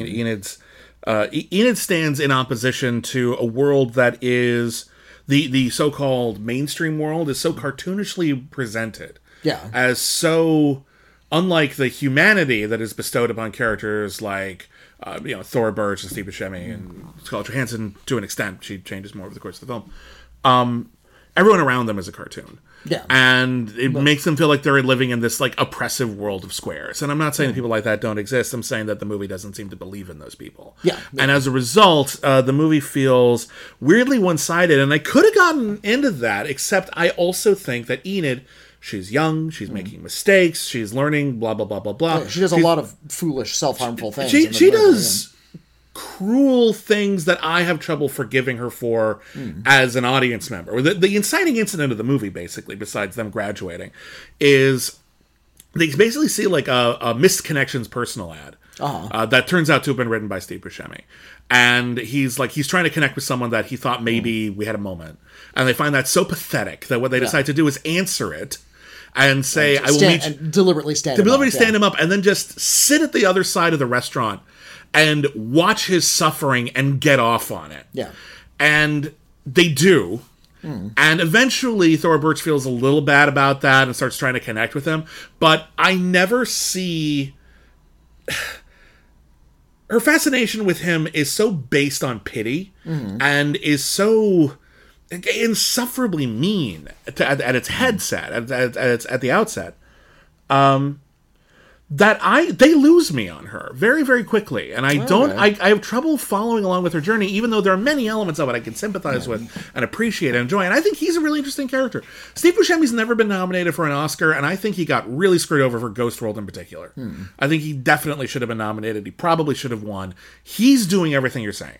Okay. Even though he's living a very miserable life. I think that the take on Enid Coleslaw clearly, for me, vacillates between kind of celebrating and appreciating her in all of her complexity and treating her and the world around her as this kind of shitty place I'm supposed to, like, enjoy anyway, and I don't. I'm actually kind of mad at you for finding warmth in this hate pit. And I find, and I appreciate that the movie is showing me a distinct world, and it's very well crafted, and it's clearly doing exactly what it wants to do. I don't think it's a bad movie, but I do not have this warm connection to it that you do. I find it very miserable, and I think it's not always very successful at it. I don't want to say, like, it's not like a comforting kind of warmth. It's Sure. that sort of like huddling together so you don't die of hypothermia kind of. Right, but I don't even see that. I see everyone's connection is based you off said of that it's based like kind of mutual hate of the outside world. But she doesn't even like him. And he doesn't even like himself. There's a I wonderful realize that, line but he of likes dialogue. her. There's a wonderful line of dialogue Steve Buscemi has in the movie. It's like, she says, you should go out there, find someone who shares your interests. He says, I don't want to find someone who shares my interests. I hate my interests. Yeah, like he is genuine about who he is, and so much of the movie is her perpetuating, frankly, a romantic comedy movie lie about the nature of their relationship in a way that feels really frustratingly contrived for me. And again, I don't think it's a bad movie. Right. I wouldn't even say it's a mediocre movie. It's a very good movie, but I don't have this close emotional connection other people have to it because I find it deliberately off-putting. Yeah, I'm sure they're doing it on purpose, and I think they succeeded way too well. And they just completely lost me after a while, and I can't find my way back to this sort of familial connection some people have to this movie. Okay. But I respect that you do. I see what you see. I just don't see it myself. This, I think it was one of the best movies of 2001. I think it's one of the best movies of the 2000s. I just adore this film. I think in terms of its deep understanding of not wanting to participate is something that's very vital and something that we don't find in movies much anymore. It felt very vital at the time, and I think it's only become more significant as time has changed.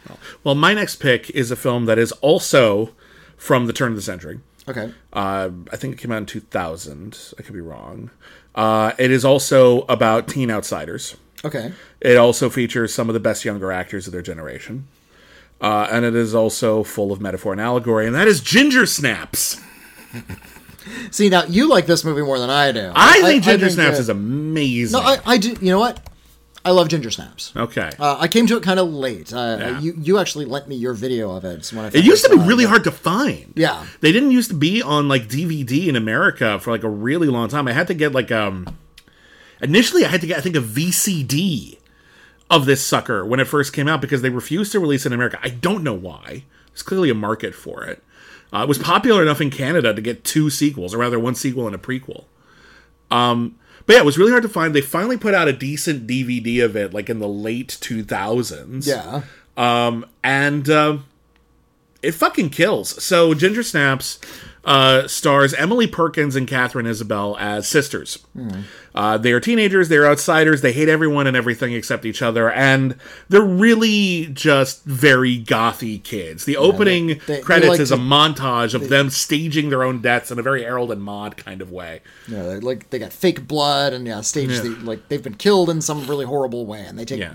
I think it's Polaroids. I think they take a lot of Polaroids, and it's basically like an art installation where it's like how could all the different ways we could kill ourselves. Yeah. And their parents, who are, I forget who plays the dad, but Mimi Rogers plays the mom, and she's wonderful in this movie.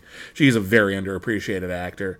They take it in stride. They see this as, they're kids. That's a phase. They're very odd. They're very milquetoast suburbanites. Yeah. One night, that's an sort of. To go back to Ghost World for just a second, sure. That's sort of a vital interest. There's sort of an affect to the gothiness of the characters in Ginger Snaps. Like they're deliberately trying to stage something, and I feel like it's a little more genuine with someone like Enid. I think this movie understands that about them. Actually, is that they're acting out, they're trying on something, and we're going to see them grow apart very quickly because one night they are out and about, and Katharine Isabelle's character, the older sister, is bitten by a mysterious animal. It is a werewolf. Was it Terror Perfect? Was it drinking a pina colada at Trader Vic's? Yeah. Anyway, she's bitten by a werewolf, and she doesn't transform into a werewolf automatically the way they do in some horror movies. It's gradual. It's gradual. It takes place over the course of a month. It's a full moon. By the next full moon, she will have transformed completely into a monster, and that next month is puberty in microcosm. Yeah. And she's starting to experience feelings she never really understood before. She's interested in boys and sex in ways that she never really understood before. She's more aggressive. She's starting to get hair where there never was hair before. All over your body. Like a werewolf. It's not subtle. She ends up having sex with a guy. She ends up giving it to him, and his version of it takes the form of basically sexually transmitted infection. It starts like burning when he pees and stuff. And werewolves have never been a subtle metaphor. So we're clear, most of the classic Universal type monsters are unsubtle metaphors, and I do not expect, nor do I even necessarily reward subtlety in these kinds of monster movies. These are allegories, and it's a broad one. What makes Ginger Snaps so great, besides the fact that it just really thought it out really well, every part of it really, really fits. First off, Emily Perkins and Katharine Isabelle are fantastic actors. Emily Perkins plays sort of the more mawkish of the two, and she's watching her sister outgrow her very quickly, and everyone's just like, "Oh, it'll happen to you too," and she's just like, "I don't want it to." She's turning into a homicidal maniac. So watching her in very much in isolation, trying to deal with a really horrifying situation that she is completely unprepared for, and having death, something that she just recently thought was all fun and games, turn into a very real reality, and her growing up out of that very quickly is very striking and dramatic, and I think Emily Perkins is such a great actor, it ends up reading like poetry. Katharine Isabelle does that, sort of a Jennifer's Body transformation into the hot girl in school. Yeah, she becomes a lot more sexual. She becomes a lot more sexual in a very teen movie kind of way, but she never loses that sense of menace behind that, and I think she's actually genuinely intimidating and a really, really great werewolf. And the real surprise superstar for me, and I realize it's ironic considering I just praised them a few seconds ago, is Mimi Rogers. Because there's this whole bit in the movie where Mimi Rogers is completely oblivious to everything there goes. There's a great bit in the movie where they have to hide a body from their parents. They're coming home. And they realize that, okay, we can't hide it, so we'll pretend it's a school project, and we're doing our death thing again. And their dad's just like, "Oh, that looks really real, honey." And Katharine Isabelle's putting real blood on her hands and licking it. It's like, "It's Karo syrup. Do you want some?" And he's like, "No, that's okay." And Emily Perkins is like, "Jesus fucking Christ." So fucking great. When Mimi Rogers finds out what's actually happening, to the extent that she can find out. Yeah.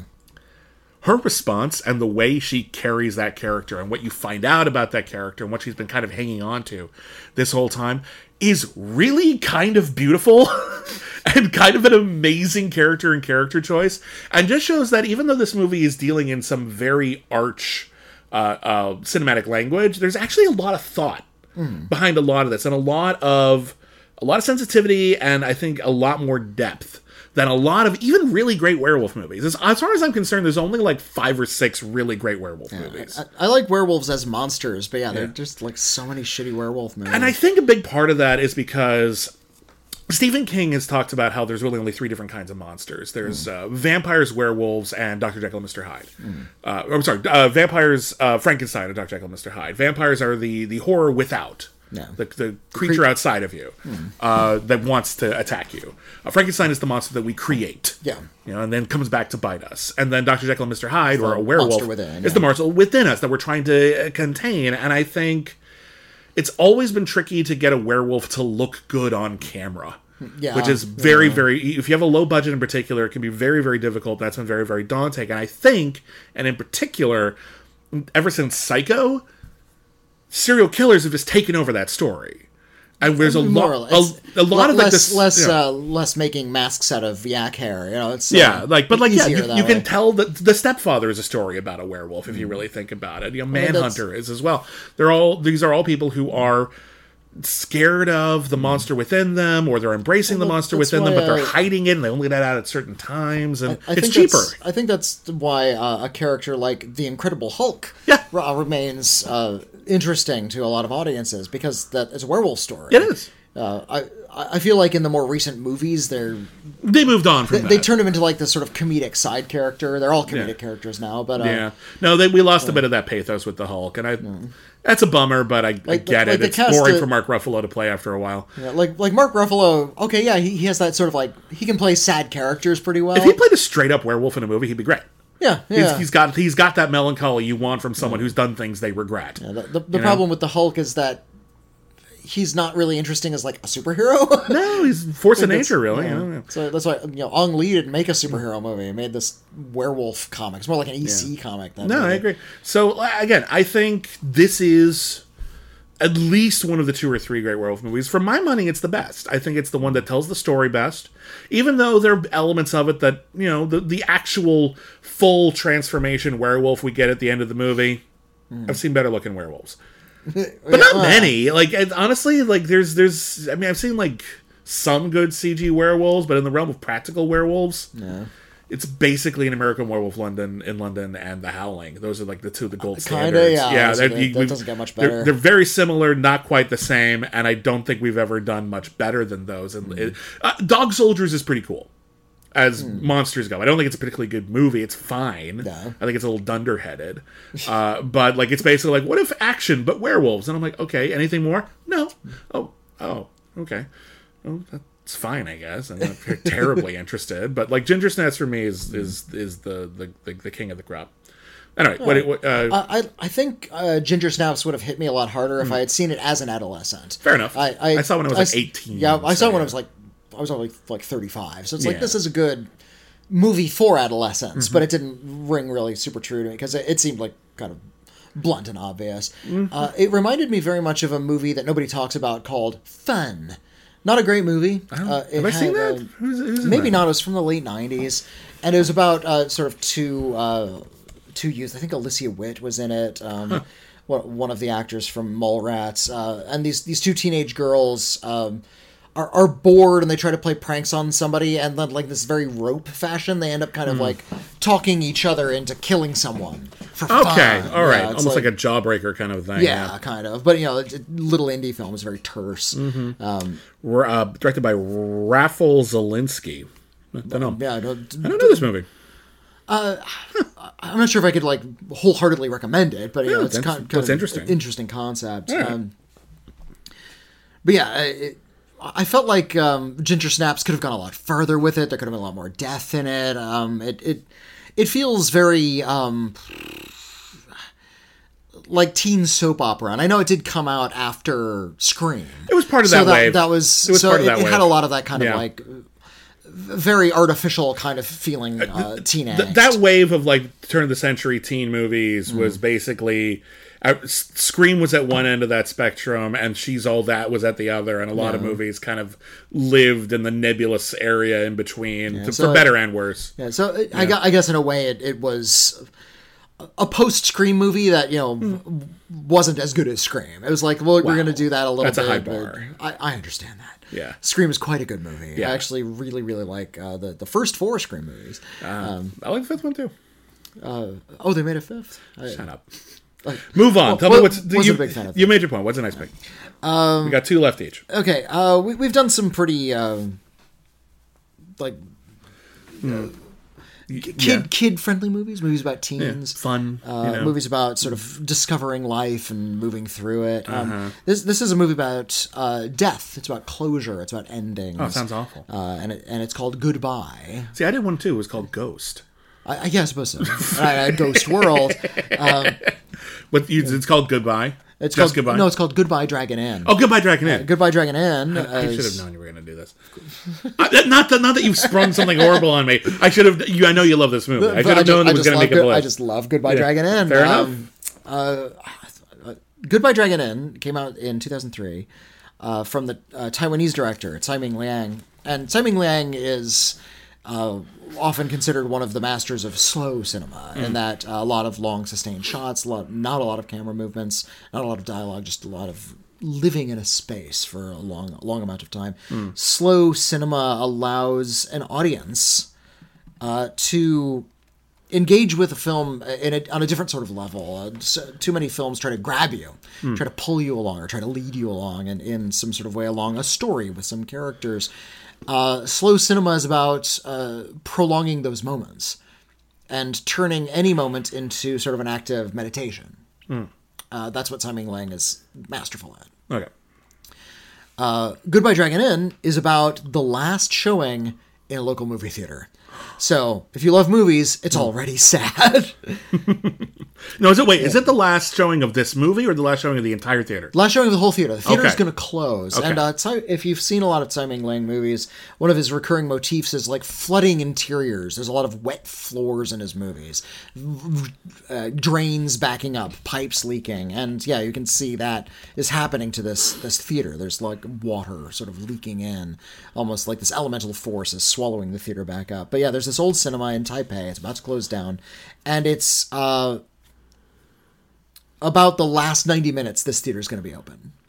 And they're showing Dragon Inn, which is a 1967 movie. It's a King Hu movie, if you know King Hu. King Hu's a great filmmaker. King Hu is a filmmaker who helped pioneer the wuxia genre. That is flying sword fight Chinese movies. Crouched Tiger, Hidden Dragon is perhaps the most famous example of the wuxia genre, especially in America. But it's not exactly the kung fu genre. No, it's because it's actually an offshoot. And in fact, from what I understand, Crouching Tiger, Hidden Dragon was like a throwback movie. Yeah. Wuxia movies were much hipper in the 60s. Well, they'd had them, but they'd evolved into a very different form around that time. If you ever see a movie called Storm Riders? Oh, I didn't see that Storm one. Riders was kind of where the wuxia genre was at the turn of the century, around the time Crouching Tiger and Dragon came out. The visual effects were they were more CG than there was they might expect, but it wasn't as good as it would be now, or even at the time in America.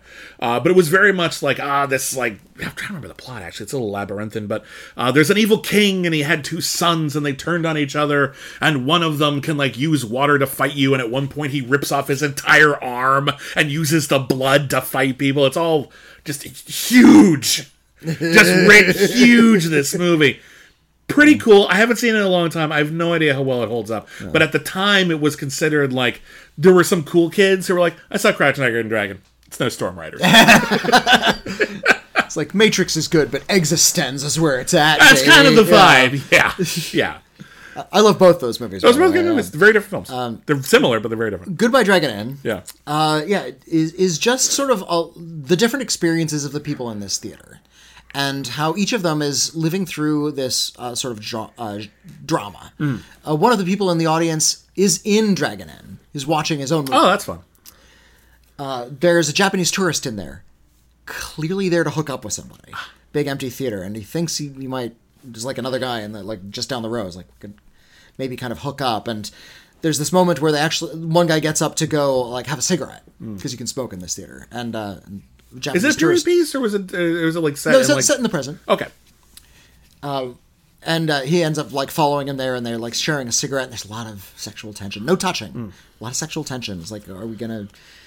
And the first guy like takes a drag off the cigarette and just says, long pauses. This theater's haunted.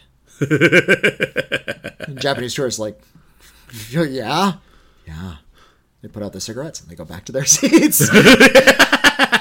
No closure. No development on that whatsoever. But if you are one of those people who adores theaters, you understand that there is this presence, this history, and sort of in those walls. And Tsai Ming-liang is really great at giving us like very mundane details. He likes to film like hallways and interiors in this very kind of almost industrial way.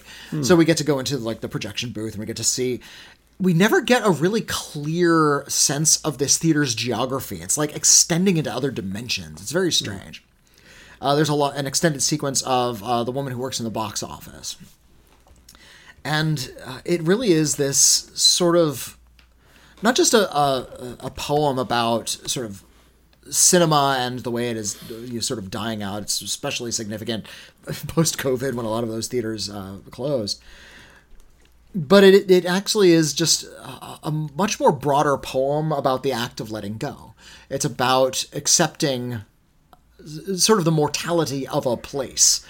And that is unbelievably moving. It's one of those movies that you're sort of absorbing a lot of what's going on as nothing is happening. And I know that sounds pretentious as fuck, but I think that's what's really happening. I think Tsai Ming-liang is letting you look at this place, live in that place, and let you appreciate the passing with these characters. Yeah. It is fucking great. I need to see this fucking movie. You keep talking about how great this movie is. Yeah. I got nothing to add other than that sounds good. Also, see Dragon Inn. It's very good. I actually haven't seen Dragon Inn. Yeah. I've seen Goodbye Dragon Inn. Yeah. It's like a big, long epic. I know those wuxia films were pretty big. But and it was remade not that long ago. All right, well, for my next pick, my second to last pick, and there's so many great movies that you're gonna hear my like runners up and be like, how did that not end up on your top 10? A lot of great movies just happen to begin with the letter G. Some of them you need to know about, some of them you already know. Yeah. And I could totally cut this whole list and do another list of 10 great movies start with the letter G, and they would be just as amazing. But I was thinking about it, and I realized that, I love movies, in case you hadn't noticed. We talk about them hours and hours every week, talking about movies and related media, and how much we love them, and the history of them, and the future. And what I love as much as cinema, if I'm being perfectly frank, is film criticism. I love film criticism, and film criticism has, when I was younger, introduced me to a lot of amazing movies and a lot of interesting ways to look at movies. And as I get older and I have, become more set in my ways, I'm 40, I've got my own ideas about things. And I think it's really important to always keep an open mind and to experience and open yourself up to the insights of other people that might have very different takes on movies that you either love and maybe there are reasons not to, or movies that you have written off only to discover that they're actually pretty great. On that note, Glenn or Glenda... I love that you picked this. Glenn or Glenda is a movie that is often derided as one of the worst movies ever made. It is directed by a filmmaker who is often called one of the worst filmmakers ever made, Edward D. Wood Jr., immortalized in the Tim Burton movie. The director of such films already a pretty celebrated cult figure prior to the Tim Burton. If you were watching movies on like late night television, especially public access television, in like the 80s, you were gonna run into Plan 9 from Outer Space or Bride of the Monster or some of his crap, and he made crap. It was low budget. He's celebrated as one of the worst filmmakers of all time.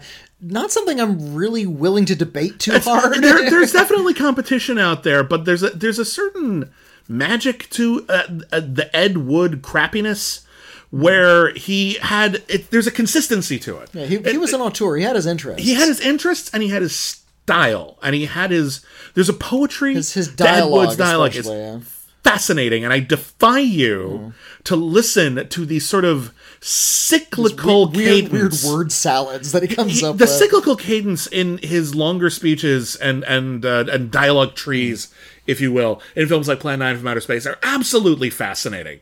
And you can tell this is not someone who wrote down something real fast just to film some crap. This is someone who really thought he was writing something brilliant, and I think there was something... Future events such as these will affect you in the future. What? I couldn't write that! There's something to be said. I've said this about the movie The Room as well. It's like watching someone who doesn't understand poetry write sincere poetry. Yeah. They're trying to get their feelings and their passions and their creative interests onto the page, but they don't understand the language of the art form very well, or their tastes of it are not very mature. And so every Ed Wood movie is filled with amateurish acting, but it's all of a very consistent piece. They're clearly directed to act that way. Yeah. No matter who they are, where they come from, how much acting experience they have, they all give a similar performance. This is a director's stamp. So I'm endlessly fascinated by Ed Wood as a filmmaker, even though he makes very bad movies. But there's no movie he made, in my experience, I haven't seen every single thing he did. There's no movie he made, in my experience, that is as intensely sincere as Glenn or Glenda. And if you've seen the movie, you can understand the basic backstory here.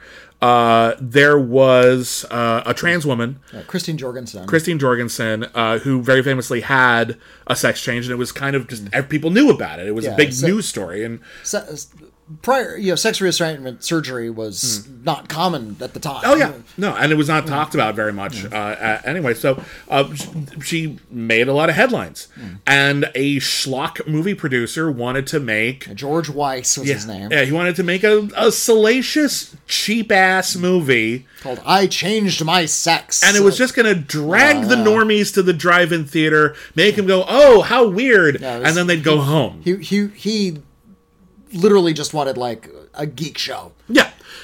Enter Ed Wood.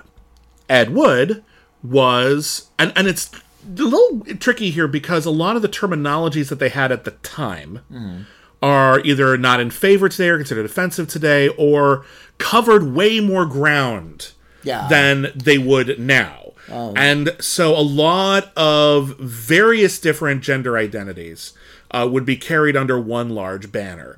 At the very least, I believe even Ed Wood referred to himself as a cross-dresser.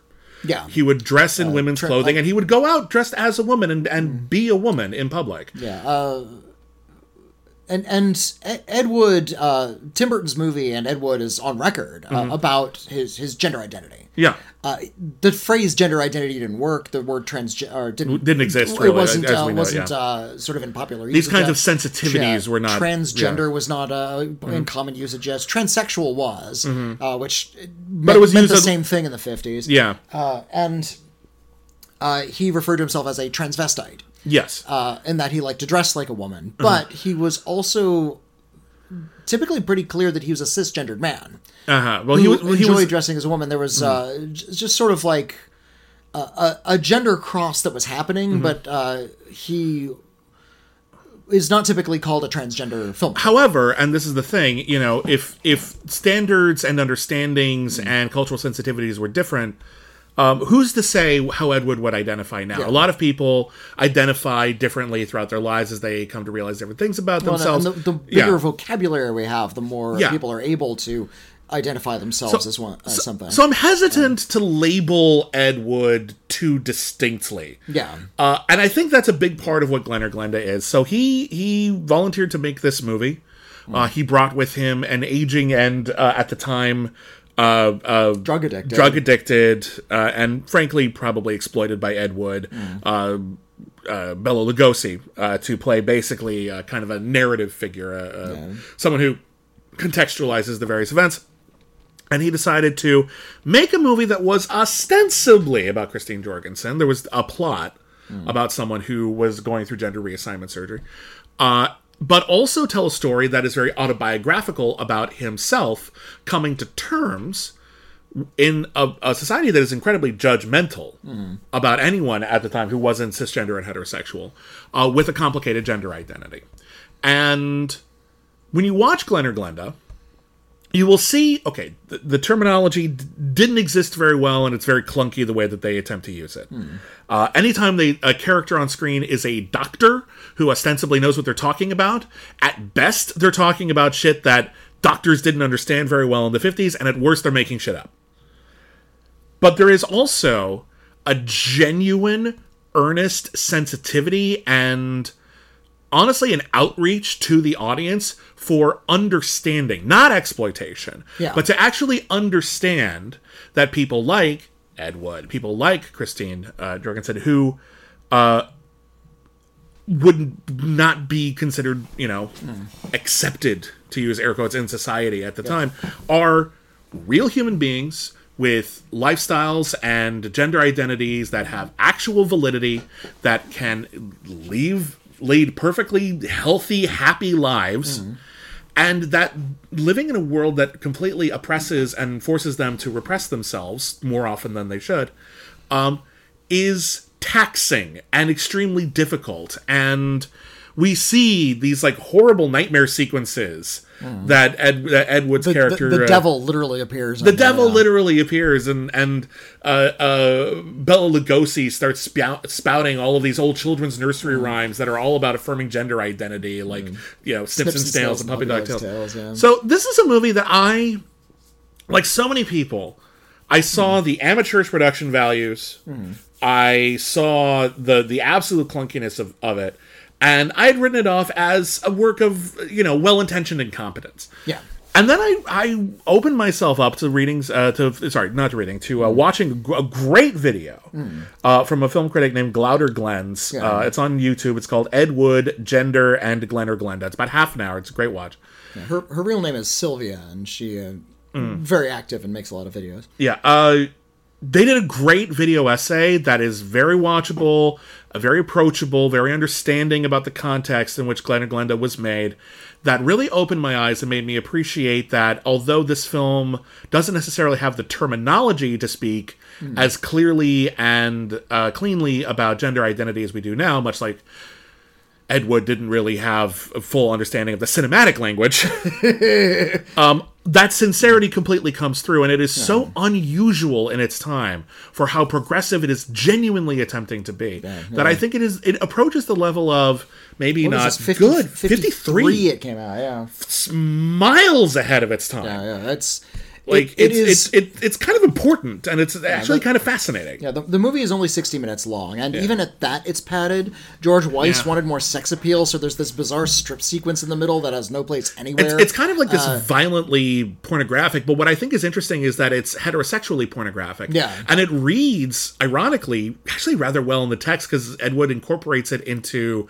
the nightmare sequences. And it's almost as just like, here's heteronormativity for you, and it's really uncomfortable for you. You need to be sexual about this here. Yeah, that's what heteronormativity is violently in his brain, and it's not actually comfortable for him, and it almost works in a weird way. It's a bad movie, and yet it's also a great movie. And I agree with you. I was actually the one who found Glauder Glens. Oh, was it you? Yeah. I wanted to get a trans person's perspective on Glen or Glenda, because I hadn't heard one. And and I found this video essay. Glauder Glens gave me a really wonderful quote that I still think about a lot. Oh, I wrote this down. I know exactly the quote you're talking about. I wrote it down, so I got it right. The people who demand subtlety. I got it. Subtlety is seen as a virtue only by those who can afford to be subtle, or by those who benefit from complacency. Those who wish a film's message to be so subtle that they can just tune it out. Keep your politics out of my entertainment. Say the people who benefit the most from complacency. Beautifully stated. Yeah. So that's beautifully stated. It's a wonderful essay. And it is a wonderful film. It's also just on a base level, despite its incompetence, incredibly entertaining. Oh, it's very watchable. It's really fun to watch, just in how sort of wild and strange and and bad it is. Is it a bad movie? You can't say so. It's incompetent in certain regards, but that doesn't necessarily make it bad. Just like being competent doesn't necessarily make you good. Yeah. You can make something really bad very effectively, and you can make something really great really clumsily. And I think that's what Glen or Glenda is. Yeah. So anyway, it's fascinating of its time, certainly, but not something to be written off, and with long overdue for a serious critical reevaluation by a lot of people who haven't yet. So there are some who have, and I want to thank them for opening my eyes, because again, film criticism rules. I went from having a movie that I disregarded to a movie that I love, and isn't that better? For many years, it was considered, a really important queer classic, and it just has become more significant over time. Indeed. Anyway, that's... I've got one left. I got one left, too, and I'm actually still not 100% sure what I'm going to pick. I didn't pick The Godfather. You know The Godfather. You don't need me to say The Godfather. Don't need us to tell you. It's on my runners-up. Yeah. My number one is Jim Cotta. No, it's not Jim Cotta. For a second, I was actually mad at you because, that starts with a J. No, Jim Cotta starts with a G. If you don't know what we're talking about, Jim Cotta, Gymkata, is an action movie starring a real-life gymnast who uses gymnastics-oriented martial arts in order to win a, life-or-death competition where he has to fight his way out of a city. It's like a twisted competition. It's like a race of some It's like a race, but the big centerpiece is you end up in a city full of homicidal maniacs. Yeah, it's like one of the challenges is you're in a city of homicidal maniacs. Some people love that movie. I wish that movie was as good as it sounds. I don't think it is. It's kind of fun, but it's nowhere near great. Wild. I think Jim Cotta is totally entertaining. See Jim Cotta, but I don't want to oversell it. I will put it that way. No, my number one film, and this is I think this is one of the greats of cinema that film school students talk about a lot, but you don't really hear outside of the walls of film schools. Interesting. What? It's Pier Paolo Pasolini's The Gospel According to St. Matthew. Wow, that is such a Whitney pick. That is wow. I mean, I'm not saying you're wrong. I actually haven't seen it. The Gospel According to St. Matthew is The Gospel According to St. Matthew. That tracks. It is a film version of the book of the Bible. And it was made by Pier Paolo Pasolini, who was aggressively communist, super anti-religious, openly atheist, proudly gay at a time when that wasn't in vogue, and just hated everything about organized religion. Pasolini, and again, I haven't seen a lot of Pasolini, but what I love is the stories of Pasolini, because this was at a time when you could make a movie and release it in Europe, where they liked art house cinema, and they would riot. And they would scream your name in heresy. You could actually piss people off. Not just I don't like Babylon. No. People would be furious that you made something that challenged their point of view. Yeah. So his films were always aggressively blasphemous. Yeah. His most notorious film is, of course, Salo, the 120 Days of Sodom, based on a work by the Marquis de Sade, and he includes all the Marquis de Sade's shit, including literal shit. It's really gross. It's a tough watch. It's one of the most difficult movies I've seen, Salo. And the Pope was visiting his hometown, the story goes. And he was stuck in a hotel room. I thought you were going to say he saw Salo. The Pope was going to go down and was I haven't seen the Salo. I should check that out. And they hung out and they had drinks. Point being, the Pope was in town and traffic was really high, and poor Pasolini, who wanted to get home, was stuck in a hotel room. And there was nothing to do in the hotel room. With the Pope. Not with the Pope. The Pope's out in town.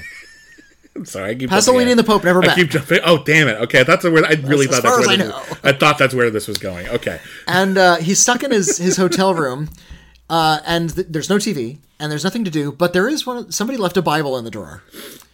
And he's like, fuck it, I'll read this thing. This I'll actually try to get into it. Yeah, let's give it a try. And he started with the four Gospels, and wouldn't you know it, he actually found an interesting story in there. He's like, you know what, this is actually about a political dissident who is actually trying to upset things, was arrested for upsetting sort of the market and the local landed gentry. He was sentenced to death, was exonerated, but then the people demanded that he be executed anyway, and he's executed by the state. But just to prove what a dissident he was, how powerful his idea was, he actually came back from the fucking dead. Like, that's a kind of story I would write, Pasolini said to himself. Yeah. And it exists out there, and it's about one of the most famous people in history. So he made an Italian neo-realist version of the Gospel of Matthew. Jesus Christ is played by an actor named Enrique Irazoki. Izuki? I don't know how to pronounce it. I couldn't. He's not known for anything other than this movie. And he is not, and I appreciate this, he's not that kind of beatific figure that you see in the icons or in the paintings. He's not some faraway figure. He's a guy. He doesn't even have the long hair, because actually, from what I understand, fashion at the time was actually keep your hair short.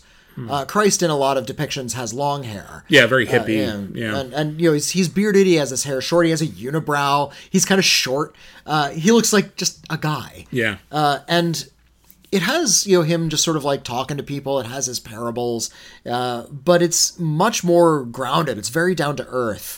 I'm not sure if you're familiar with the Jefferson Bible. Thomas Jefferson was interested in Christ as a philosopher and not as a deity. Okay. So he actually got a razor blade and cut out all of the parts of the New Testament that make reference to Christ's divinity and just have his words as a philosopher. And you can actually buy this in bookshops. Interesting. Does it actually have the pieces like physically cut out of the book?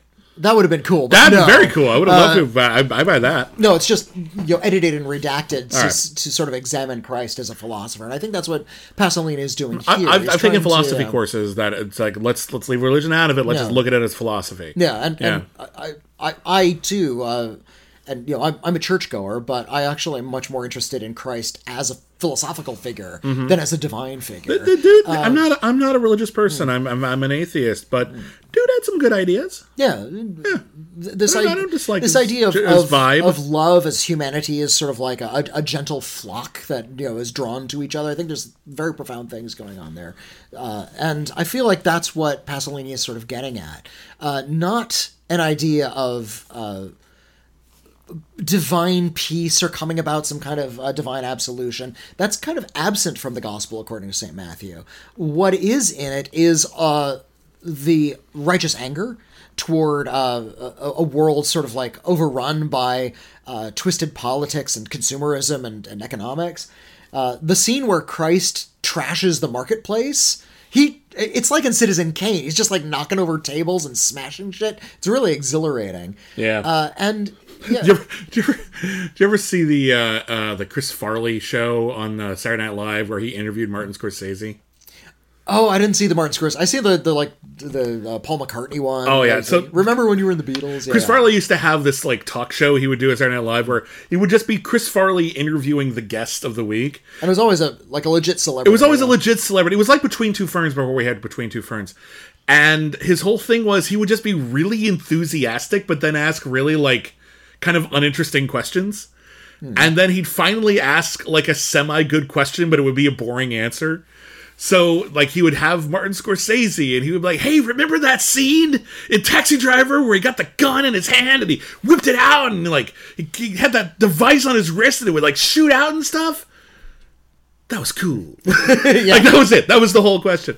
But then, like, he did that for the Passion of the... not Passion of Christ, for Last Temptation of Christ. And he was like, hey, remember that part in The Last Temptation of Christ where Willem Dafoe, like, goes into the temple, and he sees that people are, like, changing money in the temple, and he gets all really pissed off, and he like throws out the tables and stuff like that, and yells at him and tries to beat him up. Remember that? And Martin Scorsese's like, yeah. And Chris Farley's like, where'd you come up with that? And Martin Scorsese's like, it's in the Bible. It's in the Bible. And Chris Farley's like, damn it. I thought that was such a... He's getting so mad at him. So like, oh, man. You ripped it off from the Bible? No, the Gospel according to St. Matthew is one of the most interesting biblical epics you'll ever see. Sorry, I'm tripping over my mouth. You're fine. Yeah. I think The Last Temptation of Christ is interesting, too, because it actually it's an incredibly modern take on Christ as well. That's my favorite. I haven't seen The Gospel according to St. Matthew, but that is The Last Temptation of Christ.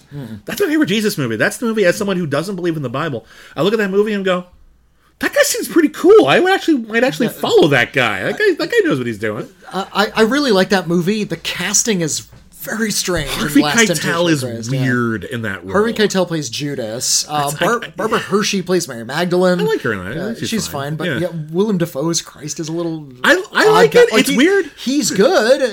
But it's an unusual choice. Weird idea. Anyway. I like this guy from Gospel According to St. Matthew better, just because he's a guy. Yeah. And it's really accurate to the word of St. Matthew. It's not this sort of amalgam of a bunch of Christ stories. It doesn't focus on one notion or point in his life. It's just a straight telling of the Bible. And in fact, if you go to the Wikipedia page, it says, what is the plot of the Gospel according to St. Matthew? It just says, see the book of Matthew. You can just read the book of Matthew and you get it. Yeah.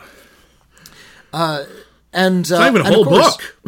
And you get through it pretty quick, actually. And you'll notice that Pasolini is bringing a lot of very legit politics into this, because he himself was a Marxist.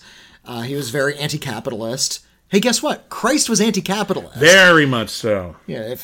If you see a rich televangelist, guess what? They're doing it wrong. One of the most famous things he ever said was it was easier to get a camel through the head of a pin, the eye of a needle, than to get a rich person into heaven. Yeah, the gates of heaven. Yeah. That's not vague. Yeah. That's not easy to misinterpret. That's very clear. If you have a lot of money, you might be fucking up. You might be doing it wrong. Hoarding wealth is not where it's at. It's about aiding those in need. Yeah, your wealth should be used. And those are in need because you're hoarding wealth. You are hoarding wealth. Yeah, exactly. This is actually, Christianity is actually an incredibly economic philosophy. Yeah. And I think Pasolini saw that and he incorporated that into the narrative of his film. But again, there's no theatrics to this movie. It's not trying to go for something like Ben-Hur, which is incredibly beatific. Yeah. It's the opposite of the Hollywood epics from about a decade I don't know, I guess this is only a few years after Ben-Hur. This is 63. Yeah, that's around the time. So Ben-Hur was 59. It's like an antidote to all the Bible epics. If you're tired of that sort of preachy version of Hollywood Christianity, this is the grounded version. Yeah. If you're a Christian or if you're not a Christian, you'll find that there is actually an interesting story, an interesting politic, and an interesting philosophy, all from this book, this 2,000-year-old book, that and yet it's finding something fresh in it. How novel is that? Pasolini read the Bible, made a movie of it, and it's fresh. I don't subscribe to the belief set in the Bible, but it's an interesting text. There's a lot of interesting stuff in it. It's all over the place, really. It ends in the apocalypse. Not even Of Mice and Men does that. Do you want a book? It's full of weird shit. Leviathans come up and plagues. It's all metaphorical. Donald Trump shows up at one point. Old tattoo. It was it was one of the Caesars that the author of Revelation was writing. I think it was Nero. I don't think it was Nero. Maybe it was Nero. I think it might have been Nero. Actually. Some people have argued that Revelations was all a metaphor for what was going on in ancient Rome. There's scholars have gone through it, and it's definitely it's a coded book. It's because it's not meant to be taken quite so literally. No. There's not actual goat monsters and coming around. But would have been cool. We see that in movies a lot. The Revelation was literal. Yeah, that's awesome. The cool stuff. That's when we get Arnold Schwarzenegger in End of Days punching Satan. It's a very stupid movie. Makes for good cinema. It does not. I've seen End of Days. No, not End of Days. Okay. I mean the Book of Revelation. Okay, yes. Other than that, yes, I agree. Yeah, we got movies like The Omen out of it. That's fun. Yeah, that part's cool. Omen's a fun movie. Yeah. Not a classy film, but it's quite good. And sketchy biblical interpretations, but it's fun. But I really want people to seek out the Gospel according to St. Matthew. It's kind of obscure, like I said, outside of film schools. It's a little obscure, but I think it's quite an important movie. I think it's really exhilarating to watch. Fascinating film. You want to know what my number one was? Is it The Godfather? No, it's actually Glenn or Glenda because I miscounted. Oh, oops. Okay. That was my last one. I was actually saving it for my second to last. I was probably going to pick something classy. All right. Like Goodfellas or The Good, the Bad, and the Ugly. And then I realized that when I was writing down how many I had left, I had forgotten to write down Ginger Snaps. Oh, okay. So I was like, I so have that's two all 10 left. of yours. That is all 10 of mine. And so All right. Glen or Glenda is officially, somewhat accidentally, my pick for the best movie that begins with the letter G. And you know what? I'm fine with it. Sure, why not? I'm actually totally fine with it. Why not? Look, as we say frequently, these lists are they serve as recommendations. They do. And we're not necessarily trying to stage anything for posterity. Well, I think that's something that I noticed, I think, out of this last year's Sight and Sound poll. When it came out, it was much less for a lot of people about establishing or preserving canon and more about keeping our interest in cinema alive and just sort of cataloging what's fascinating us. Yeah. And I was thinking about what is the best? Is it the movie that I think is the best made, or is it the movie that I'm most excited to talk about? Yeah. And I think I'm leaning in that direction at the moment. Though there's nothing, though that being said, Goodfellas is perfect. It's basically a perfect movie. I love that movie to pieces. It's a great movie. But I don't have the passion for it that I do about a lot of the other films that I have on my list. I would watch, if you put it on, I would watch it from beginning to end, and I would say, what an incredible piece of cinema. And then afterwards, I would be like, can we watch Galaxy Quest? Like, that's kind of where I'd be at. So, I have a lot of great titles on my runners-up. Do you mind if I just start those? Since you just did your last one? I got some runners-up as well. So Okay, so yeah, Goodfellas is on there. Get Out is on there. Great movie. You don't need me to tell you that. A movie that I felt uncomfortable talking about for a long time because I was engaged in an enterprise with one of the actors from it, but now that's over now. All right. And although I'm still in good terms with them, I think it's probably okay for me to tell you that The Guest fucking rules. It slaps, as the kids don't say anymore. Yeah, amazingly fun, very smart movie starring Dan Stevens and Brendan Meyer, who I used to do trivia with. Just a fucking great movie. Please see The Guest if you haven't already. It is, I've said this before, it's the best Captain America film. It's the best Captain America film. I think it's the best John Carpenter movie John Carpenter didn't make. That's also fair. Yeah. Let's see here. One of the best studio comedies in recent memory, Game Night. Oh, Game Night is hilarious. Fucking great. I love Game Night. One of the better sci-fi movies of the 90s, Gattaca. Just a really solid, heady sci-fi piece. Love it to pieces.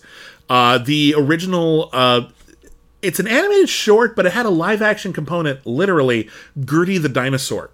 Oh, that's a good choice. Gertie the Dinosaur. I should put that on my list. That's a really interesting film. So the idea was, it was Winsor McKay. Yeah. Winsor McKay had an animated dinosaur. It was a big brontosaurus. And it was in black and white. It was nicely animated, and it would walk up to the screen, and it would eat a tree.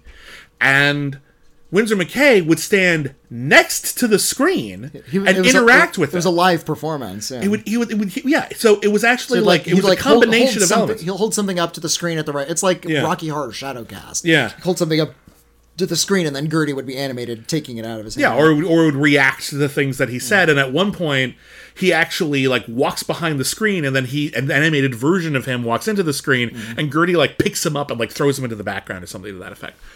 Fascinating, historically significant. Please see it. It's wonderful. It's hard to see in its original form, obviously, but you can see how it was supposed to play out. I've never seen it staged. I've only ever seen it on video. I saw it recreated once when I was younger on AMC or something like that. Did a thing. It was really neat.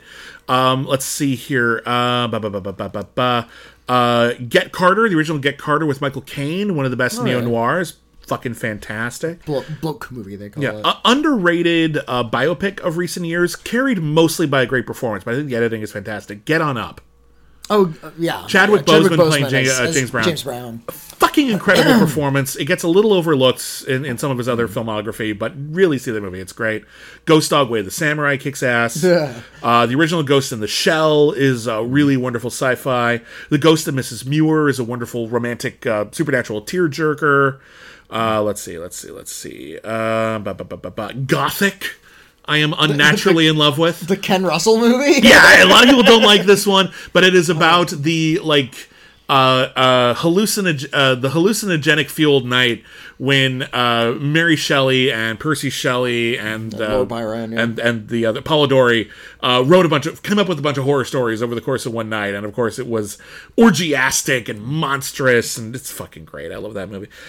Quick Double Tie. It gets pretty lost pretty quick. I know, but I think it's part of its charm. Yeah, it's drunk and sloppy as a movie. Somewhat underappreciated sports movies: Goon and Goon: Last of the Enforcers. I didn't see Goon 2, but I like the first Goon. Goon 2 is as good as the first Goon. Okay. It's really, really good. Those are excellent and underappreciated sports movies. I really love them to pieces. Speaking of David Fincher, Gone Girl is also excellent. I'm a big fan. Renoir's The Grand Illusion is excellent. The Great Dictator is excellent. Preston Sturges' political comedy, The Great McGinty, is really, really wonderful. A movie I've been meaning to rewatch, and I think it might have been my top 10 list if I rewatch it and it's as good as I remember, is Gridlocked, starring Tim Roth, Tandiwe Newton, and Tupac Shakur. You've recommended this before. It's all about two guys. It's about three people that are in a band together. She ODs, and they decide they're going to use this as a moment to get into rehab today. And what they find out is that the bureaucracy surrounding rehab and any sort of government assistance is a Kafka-esque nightmare. And it's a really dark comedy, and it's great, but I haven't seen it in a long time, and I don't want to oversell it in case it doesn't hold up as well as I remember. Let's see. I'm a big fan of Grindhouse as a double feature. I think that's just a really great cinematic experience. If you like Cannonball Run, please see Gumball Rally, which did it first, and I would argue a little better. And I have and this is not maybe a great movie, but I have a huge soft spot for Guys and Dolls with Frank Sinatra and Marlon Brando. Oh, the movie is I love it. Not nearly as good as the actual musical. I think it improves the ending. Maybe a little bit. I think the ending is a little less, and then everyone became a better person, and I'm like, no. And also, I actually like the songs that they added. I think they work in the piece. I suppose so. If you got Frank Sinatra playing Nathan Detroit, you give Nathan Detroit more songs. No, what you do is you cast Frank Sinatra as Sky Masterson, you tell Marlon Brando to fuck off, and you get somebody charismatic as Nathan Detroit. But you probably get Nathan Lane played Nathan Detroit in the 1992 revival of Guys and Dolls. Okay. I can't think of anybody better. Didn't he play Nicely in another one? Another adaptation? Broadway? I could have sworn he played Nicely. He probably also played Nicely at some point. But he played Nathan Detroit in that. Nice. The one you're familiar with. Nicely. Anyway, those are my runners up. Thank you. You got any others? I also mentioned Gattaca. You mentioned The Ghost and Mrs. Muir. I mentioned The Ghost and Mr. Chicken with Don Knotts. Oh, I wish that movie was as funny as it seems to think it is. It's one of those... another one of those inner kid kind of It's very affable. I just don't find it terribly funny. I'm very fond of The Great Escape. I know it's a big World War II my dad film. loved that movie. Yeah, it's a good dad movie. It's a good motorcycle movie, too. That one jump over the barbed wire fence is legendary amongst motorcycle dudes. I also mentioned The Guest. I also mentioned The Godfather. I also mentioned Goodfellas. Spike Lee's Get on the Bus is a really excellent movie. I feel like Spike Lee... has a lot of bangers people don't talk about. Yeah, that's a lot of his movies are really excellent, and they get like nobody's even talking about Da 5 Bloods anymore. And that's that movie's fucking amazing. Holy shit, Delroy Lindo should have been Oscar nominated. Absolutely, he got screwed over. That wasn't fair. I mentioned Glenn Ross. I'm very one of my favorite James Bond movies is GoldenEye. Yeah, that's a good one. I will. It's in my top 5 or 6. It's in my top 2. Okay, that one. Goldfinger and For Your Eyes Only. One of each of those. For Your Eyes Only is underappreciated. Those are the 3 best Bond movies. That's a cool Bond film. Yeah, nobody's not For Your Eyes Only. Gone Baby. I like Gone Baby Gone. I also mentioned Gone Girl. What's up? I did put Gymkhana on my running. You're allowed. It's a fun movie. I don't think it's quite... It's one of those movies where a lot of people like, welcome to the cult. And then I watch it, I'm like, I like it fine, but I'm not going to be in the cult. I think because I discovered Gymkhana by accident. You discovered it the honest way. Yeah, I was like flipping through, excuse me, UHF stations, and I found like, I didn't even know what it was for a while. Was that a genuine cough, or were you just like, wink, wink, UHF stations? That's how that sounded. Like Videodrome? No, sort of underground thing. Yeah. No, that was a genuine cough. And okay. My throat it just read drying out a little bit. It read funny, yeah. No, I was watching, some UHF station. I didn't know what it was. I wasn't planning on watching Gymkhana, but I did. I felt like I discovered something really strange and fun. I understood, even as a kid, it's like, this is garbage. Yeah, it's very stupid. From the opening, they don't even hide it. It's like, no, this is going to be very stupid, and you're going to love it. But it's very fun, very enjoyable. It's a very fun film. I don't dislike it. I'm not passionate about it. Yeah. I can't bring it. I can't raise that kind of passion for Gymkhana. And for Sidney Poitier alone, guess who's coming to dinner? I wish it was about Sidney Poitier. Like, he has a few interesting scenes. Yeah, he's really the best part of that movie. Yeah. That's an interesting film. Because it was not in the way they intended. Far more revolutionary at the time than it is now. But it's interesting. I feel like it's interesting to watch it in the historical context. Where you watch it like this was considered really, confrontational to some people at the time, and nowadays you watch it and I'm like, oh, this is really naive. It's like they weren't handling weird character well bits in that movie. Yeah, it's an odd film. I think it's important to watch because this is what was considered daring at the Academy Awards. And what I find really revealing about Guess Who's Coming to Dinner is that it is the white man's story. Yeah, it's Spencer Tracy. It's about Spencer Tracy trying to overcome racism, and that kind of a narrative about the white man and it was always a white male being presented with their own intolerance and learning to be a little bit better by the end of the day. And that's the important thing. Dominant conversation about race in the United States. It's fucking frustrating. It came from a place of trying to teach white people to have sympathy rather than trying to elicit empathy from the entire audience. Trying to elicit empathy and also pointing out just sort of the largest systemic problems about institutionalized racism. Yeah, like the idea was racism, like all the institutional stuff, is gone now. We have the civil rights movement and it's taken care of. Fixed. So it's all fixed. We put a Band-Aid on that. Isn't that great? It's all done. And now the only thing left is these like few racist people who are remaining. Yeah, like, just sort of weed out the last weird sentiments that some people have, but they're really good people. Yeah.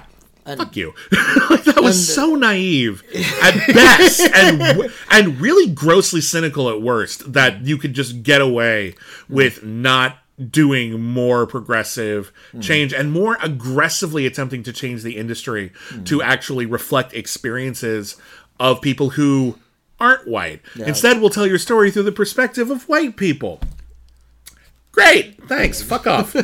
So, recently we've been seeing, I saw the movie The Woman King, finally. I caught up with that one. Yeah.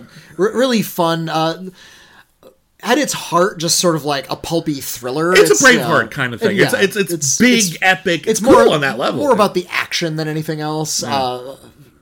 Viola Davis, Jesus. Lashana Lynch. Fucking amazing. Fuck off. Yeah, she's awesome. Yeah. I want to see her in every. Lashana Lynch could be in every movie now. She's on the cusp. She's at this point now where I think she's waiting for that one huge role. If it were me, it'll come. If it were me, I don't care what they do. Wonder Woman. I tell you, she'd be great at Wonder Woman. For me, like she played 007. In No Time to Die. If it were me and I were in charge of the James Bond franchise, here's what I do: just give it to Lashana Lynch. Well, if you give it to Lashana Lynch, and if the Broccoli's are going to be dicks about it, which they clearly want to be, here's what you do: you take the James Bond movies, do whatever the fuck you want with them. You continue James Bond as a TV series, like on Amazon. They have the rights to it. Right. Throw some money at it. But you continue the Daniel Craig universe, okay? And you have Ben Whishaw, and you have Naomi Harris, and you bring Lashana Lynch back, and you call it 007. Oh, there you go. And every few seasons or so, whenever an actor wants to cycle out, you get a new actor to be the new 007, and you can dramatically change the tone if you want, much like James Bond movies did, or much like Doctor Who does. Yeah. Oh, there's a new doctor. Okay, cool. We're going to change the vibe a bit. So we're going to get someone who doesn't have Lashana Lynch's vibe. We're going to go in more of a Roger Moore angle for a little while or something like that. And you can kind of keep it alive and keep it going forever. It'd be great. But I'd love to see her headline that. She'd be great. My point being... Or give her the movies. I don't care. My point being, I like The Woman King. Yeah. I did enjoy it. It's not going to make my top 10 list, but I do like it a lot. I'm debating whether it is because it's real. I think it's really great. But I appreciate that they made a concerted effort not to have like the white guy come in and discover that stuff. Like, I'm going to go in and write a journal, and I'm. It's like othering these people. Yeah. It's just about. It's not about you. Dahomey. It's not about you. Fuck you. Yeah. It's not about us. It's about it's about other experiences. Anyway, that is it for the best movies that begin with the letter G. Anyway, thank you everybody for listening. Thank you for all of our patrons who voted for this episode. We hope you enjoyed it. You can vote right about now on our Patreon page, patreon.com/critically acclaimed network. for our next Iron List, which will air sometime in January. And since it's a new year, we decided there'd be a bit of a theme. Of an anniversary theme. Yeah, so now's a good time to sort of look back. It's 2023. Let's go with the following options. You may select from the best movies of 2003, 20 years prior. The best movies of 1993. You might be seeing a pattern. The best movies of 1983, or the best movies of 1973, and we'll cut it off there. 2013 was available, but it's recent enough that you got the gist. We were podcasting at that point. Yeah, we made ourselves heard. I think it'd be more interesting maybe to go back a little bit further and reevaluate older films. So those are your options. Very, very curious to see what you pick, and we will present our individual top 10 lists for those years. Sometime in January. Thank you, everybody, for listening. We hope you have a wonderful new year. If you want to talk about anything we discussed in this podcast, you want to send in your own list, you want to dispute something we said on this list, how dare you picking a film at random, Gozu, you monsters. I don't know. You can send us an email. Our email address is letters@criticallyacclaimed.net. Whitney, what is our P.O. Box? Yeah, send us an actual physical piece of mail. Critically Acclaimed Network, P.O. Box 641565, Los Angeles, California, 90064. I'm losing my voice. Whitney's dying. We're on Twitter @CriticAcclaim. I am @William Bibiani. I got this. He is @Whitney Seibold. Thank you. And that's the list. What's so special about Hero Bread's soft, fluffy, and delicious breads, buns, and tortillas? These ultra-low net-carb baked goods contain zero sugar, fewer calories, and more protein than the leading brands, and are high in fiber to support gut health. Shop now at Hero.co.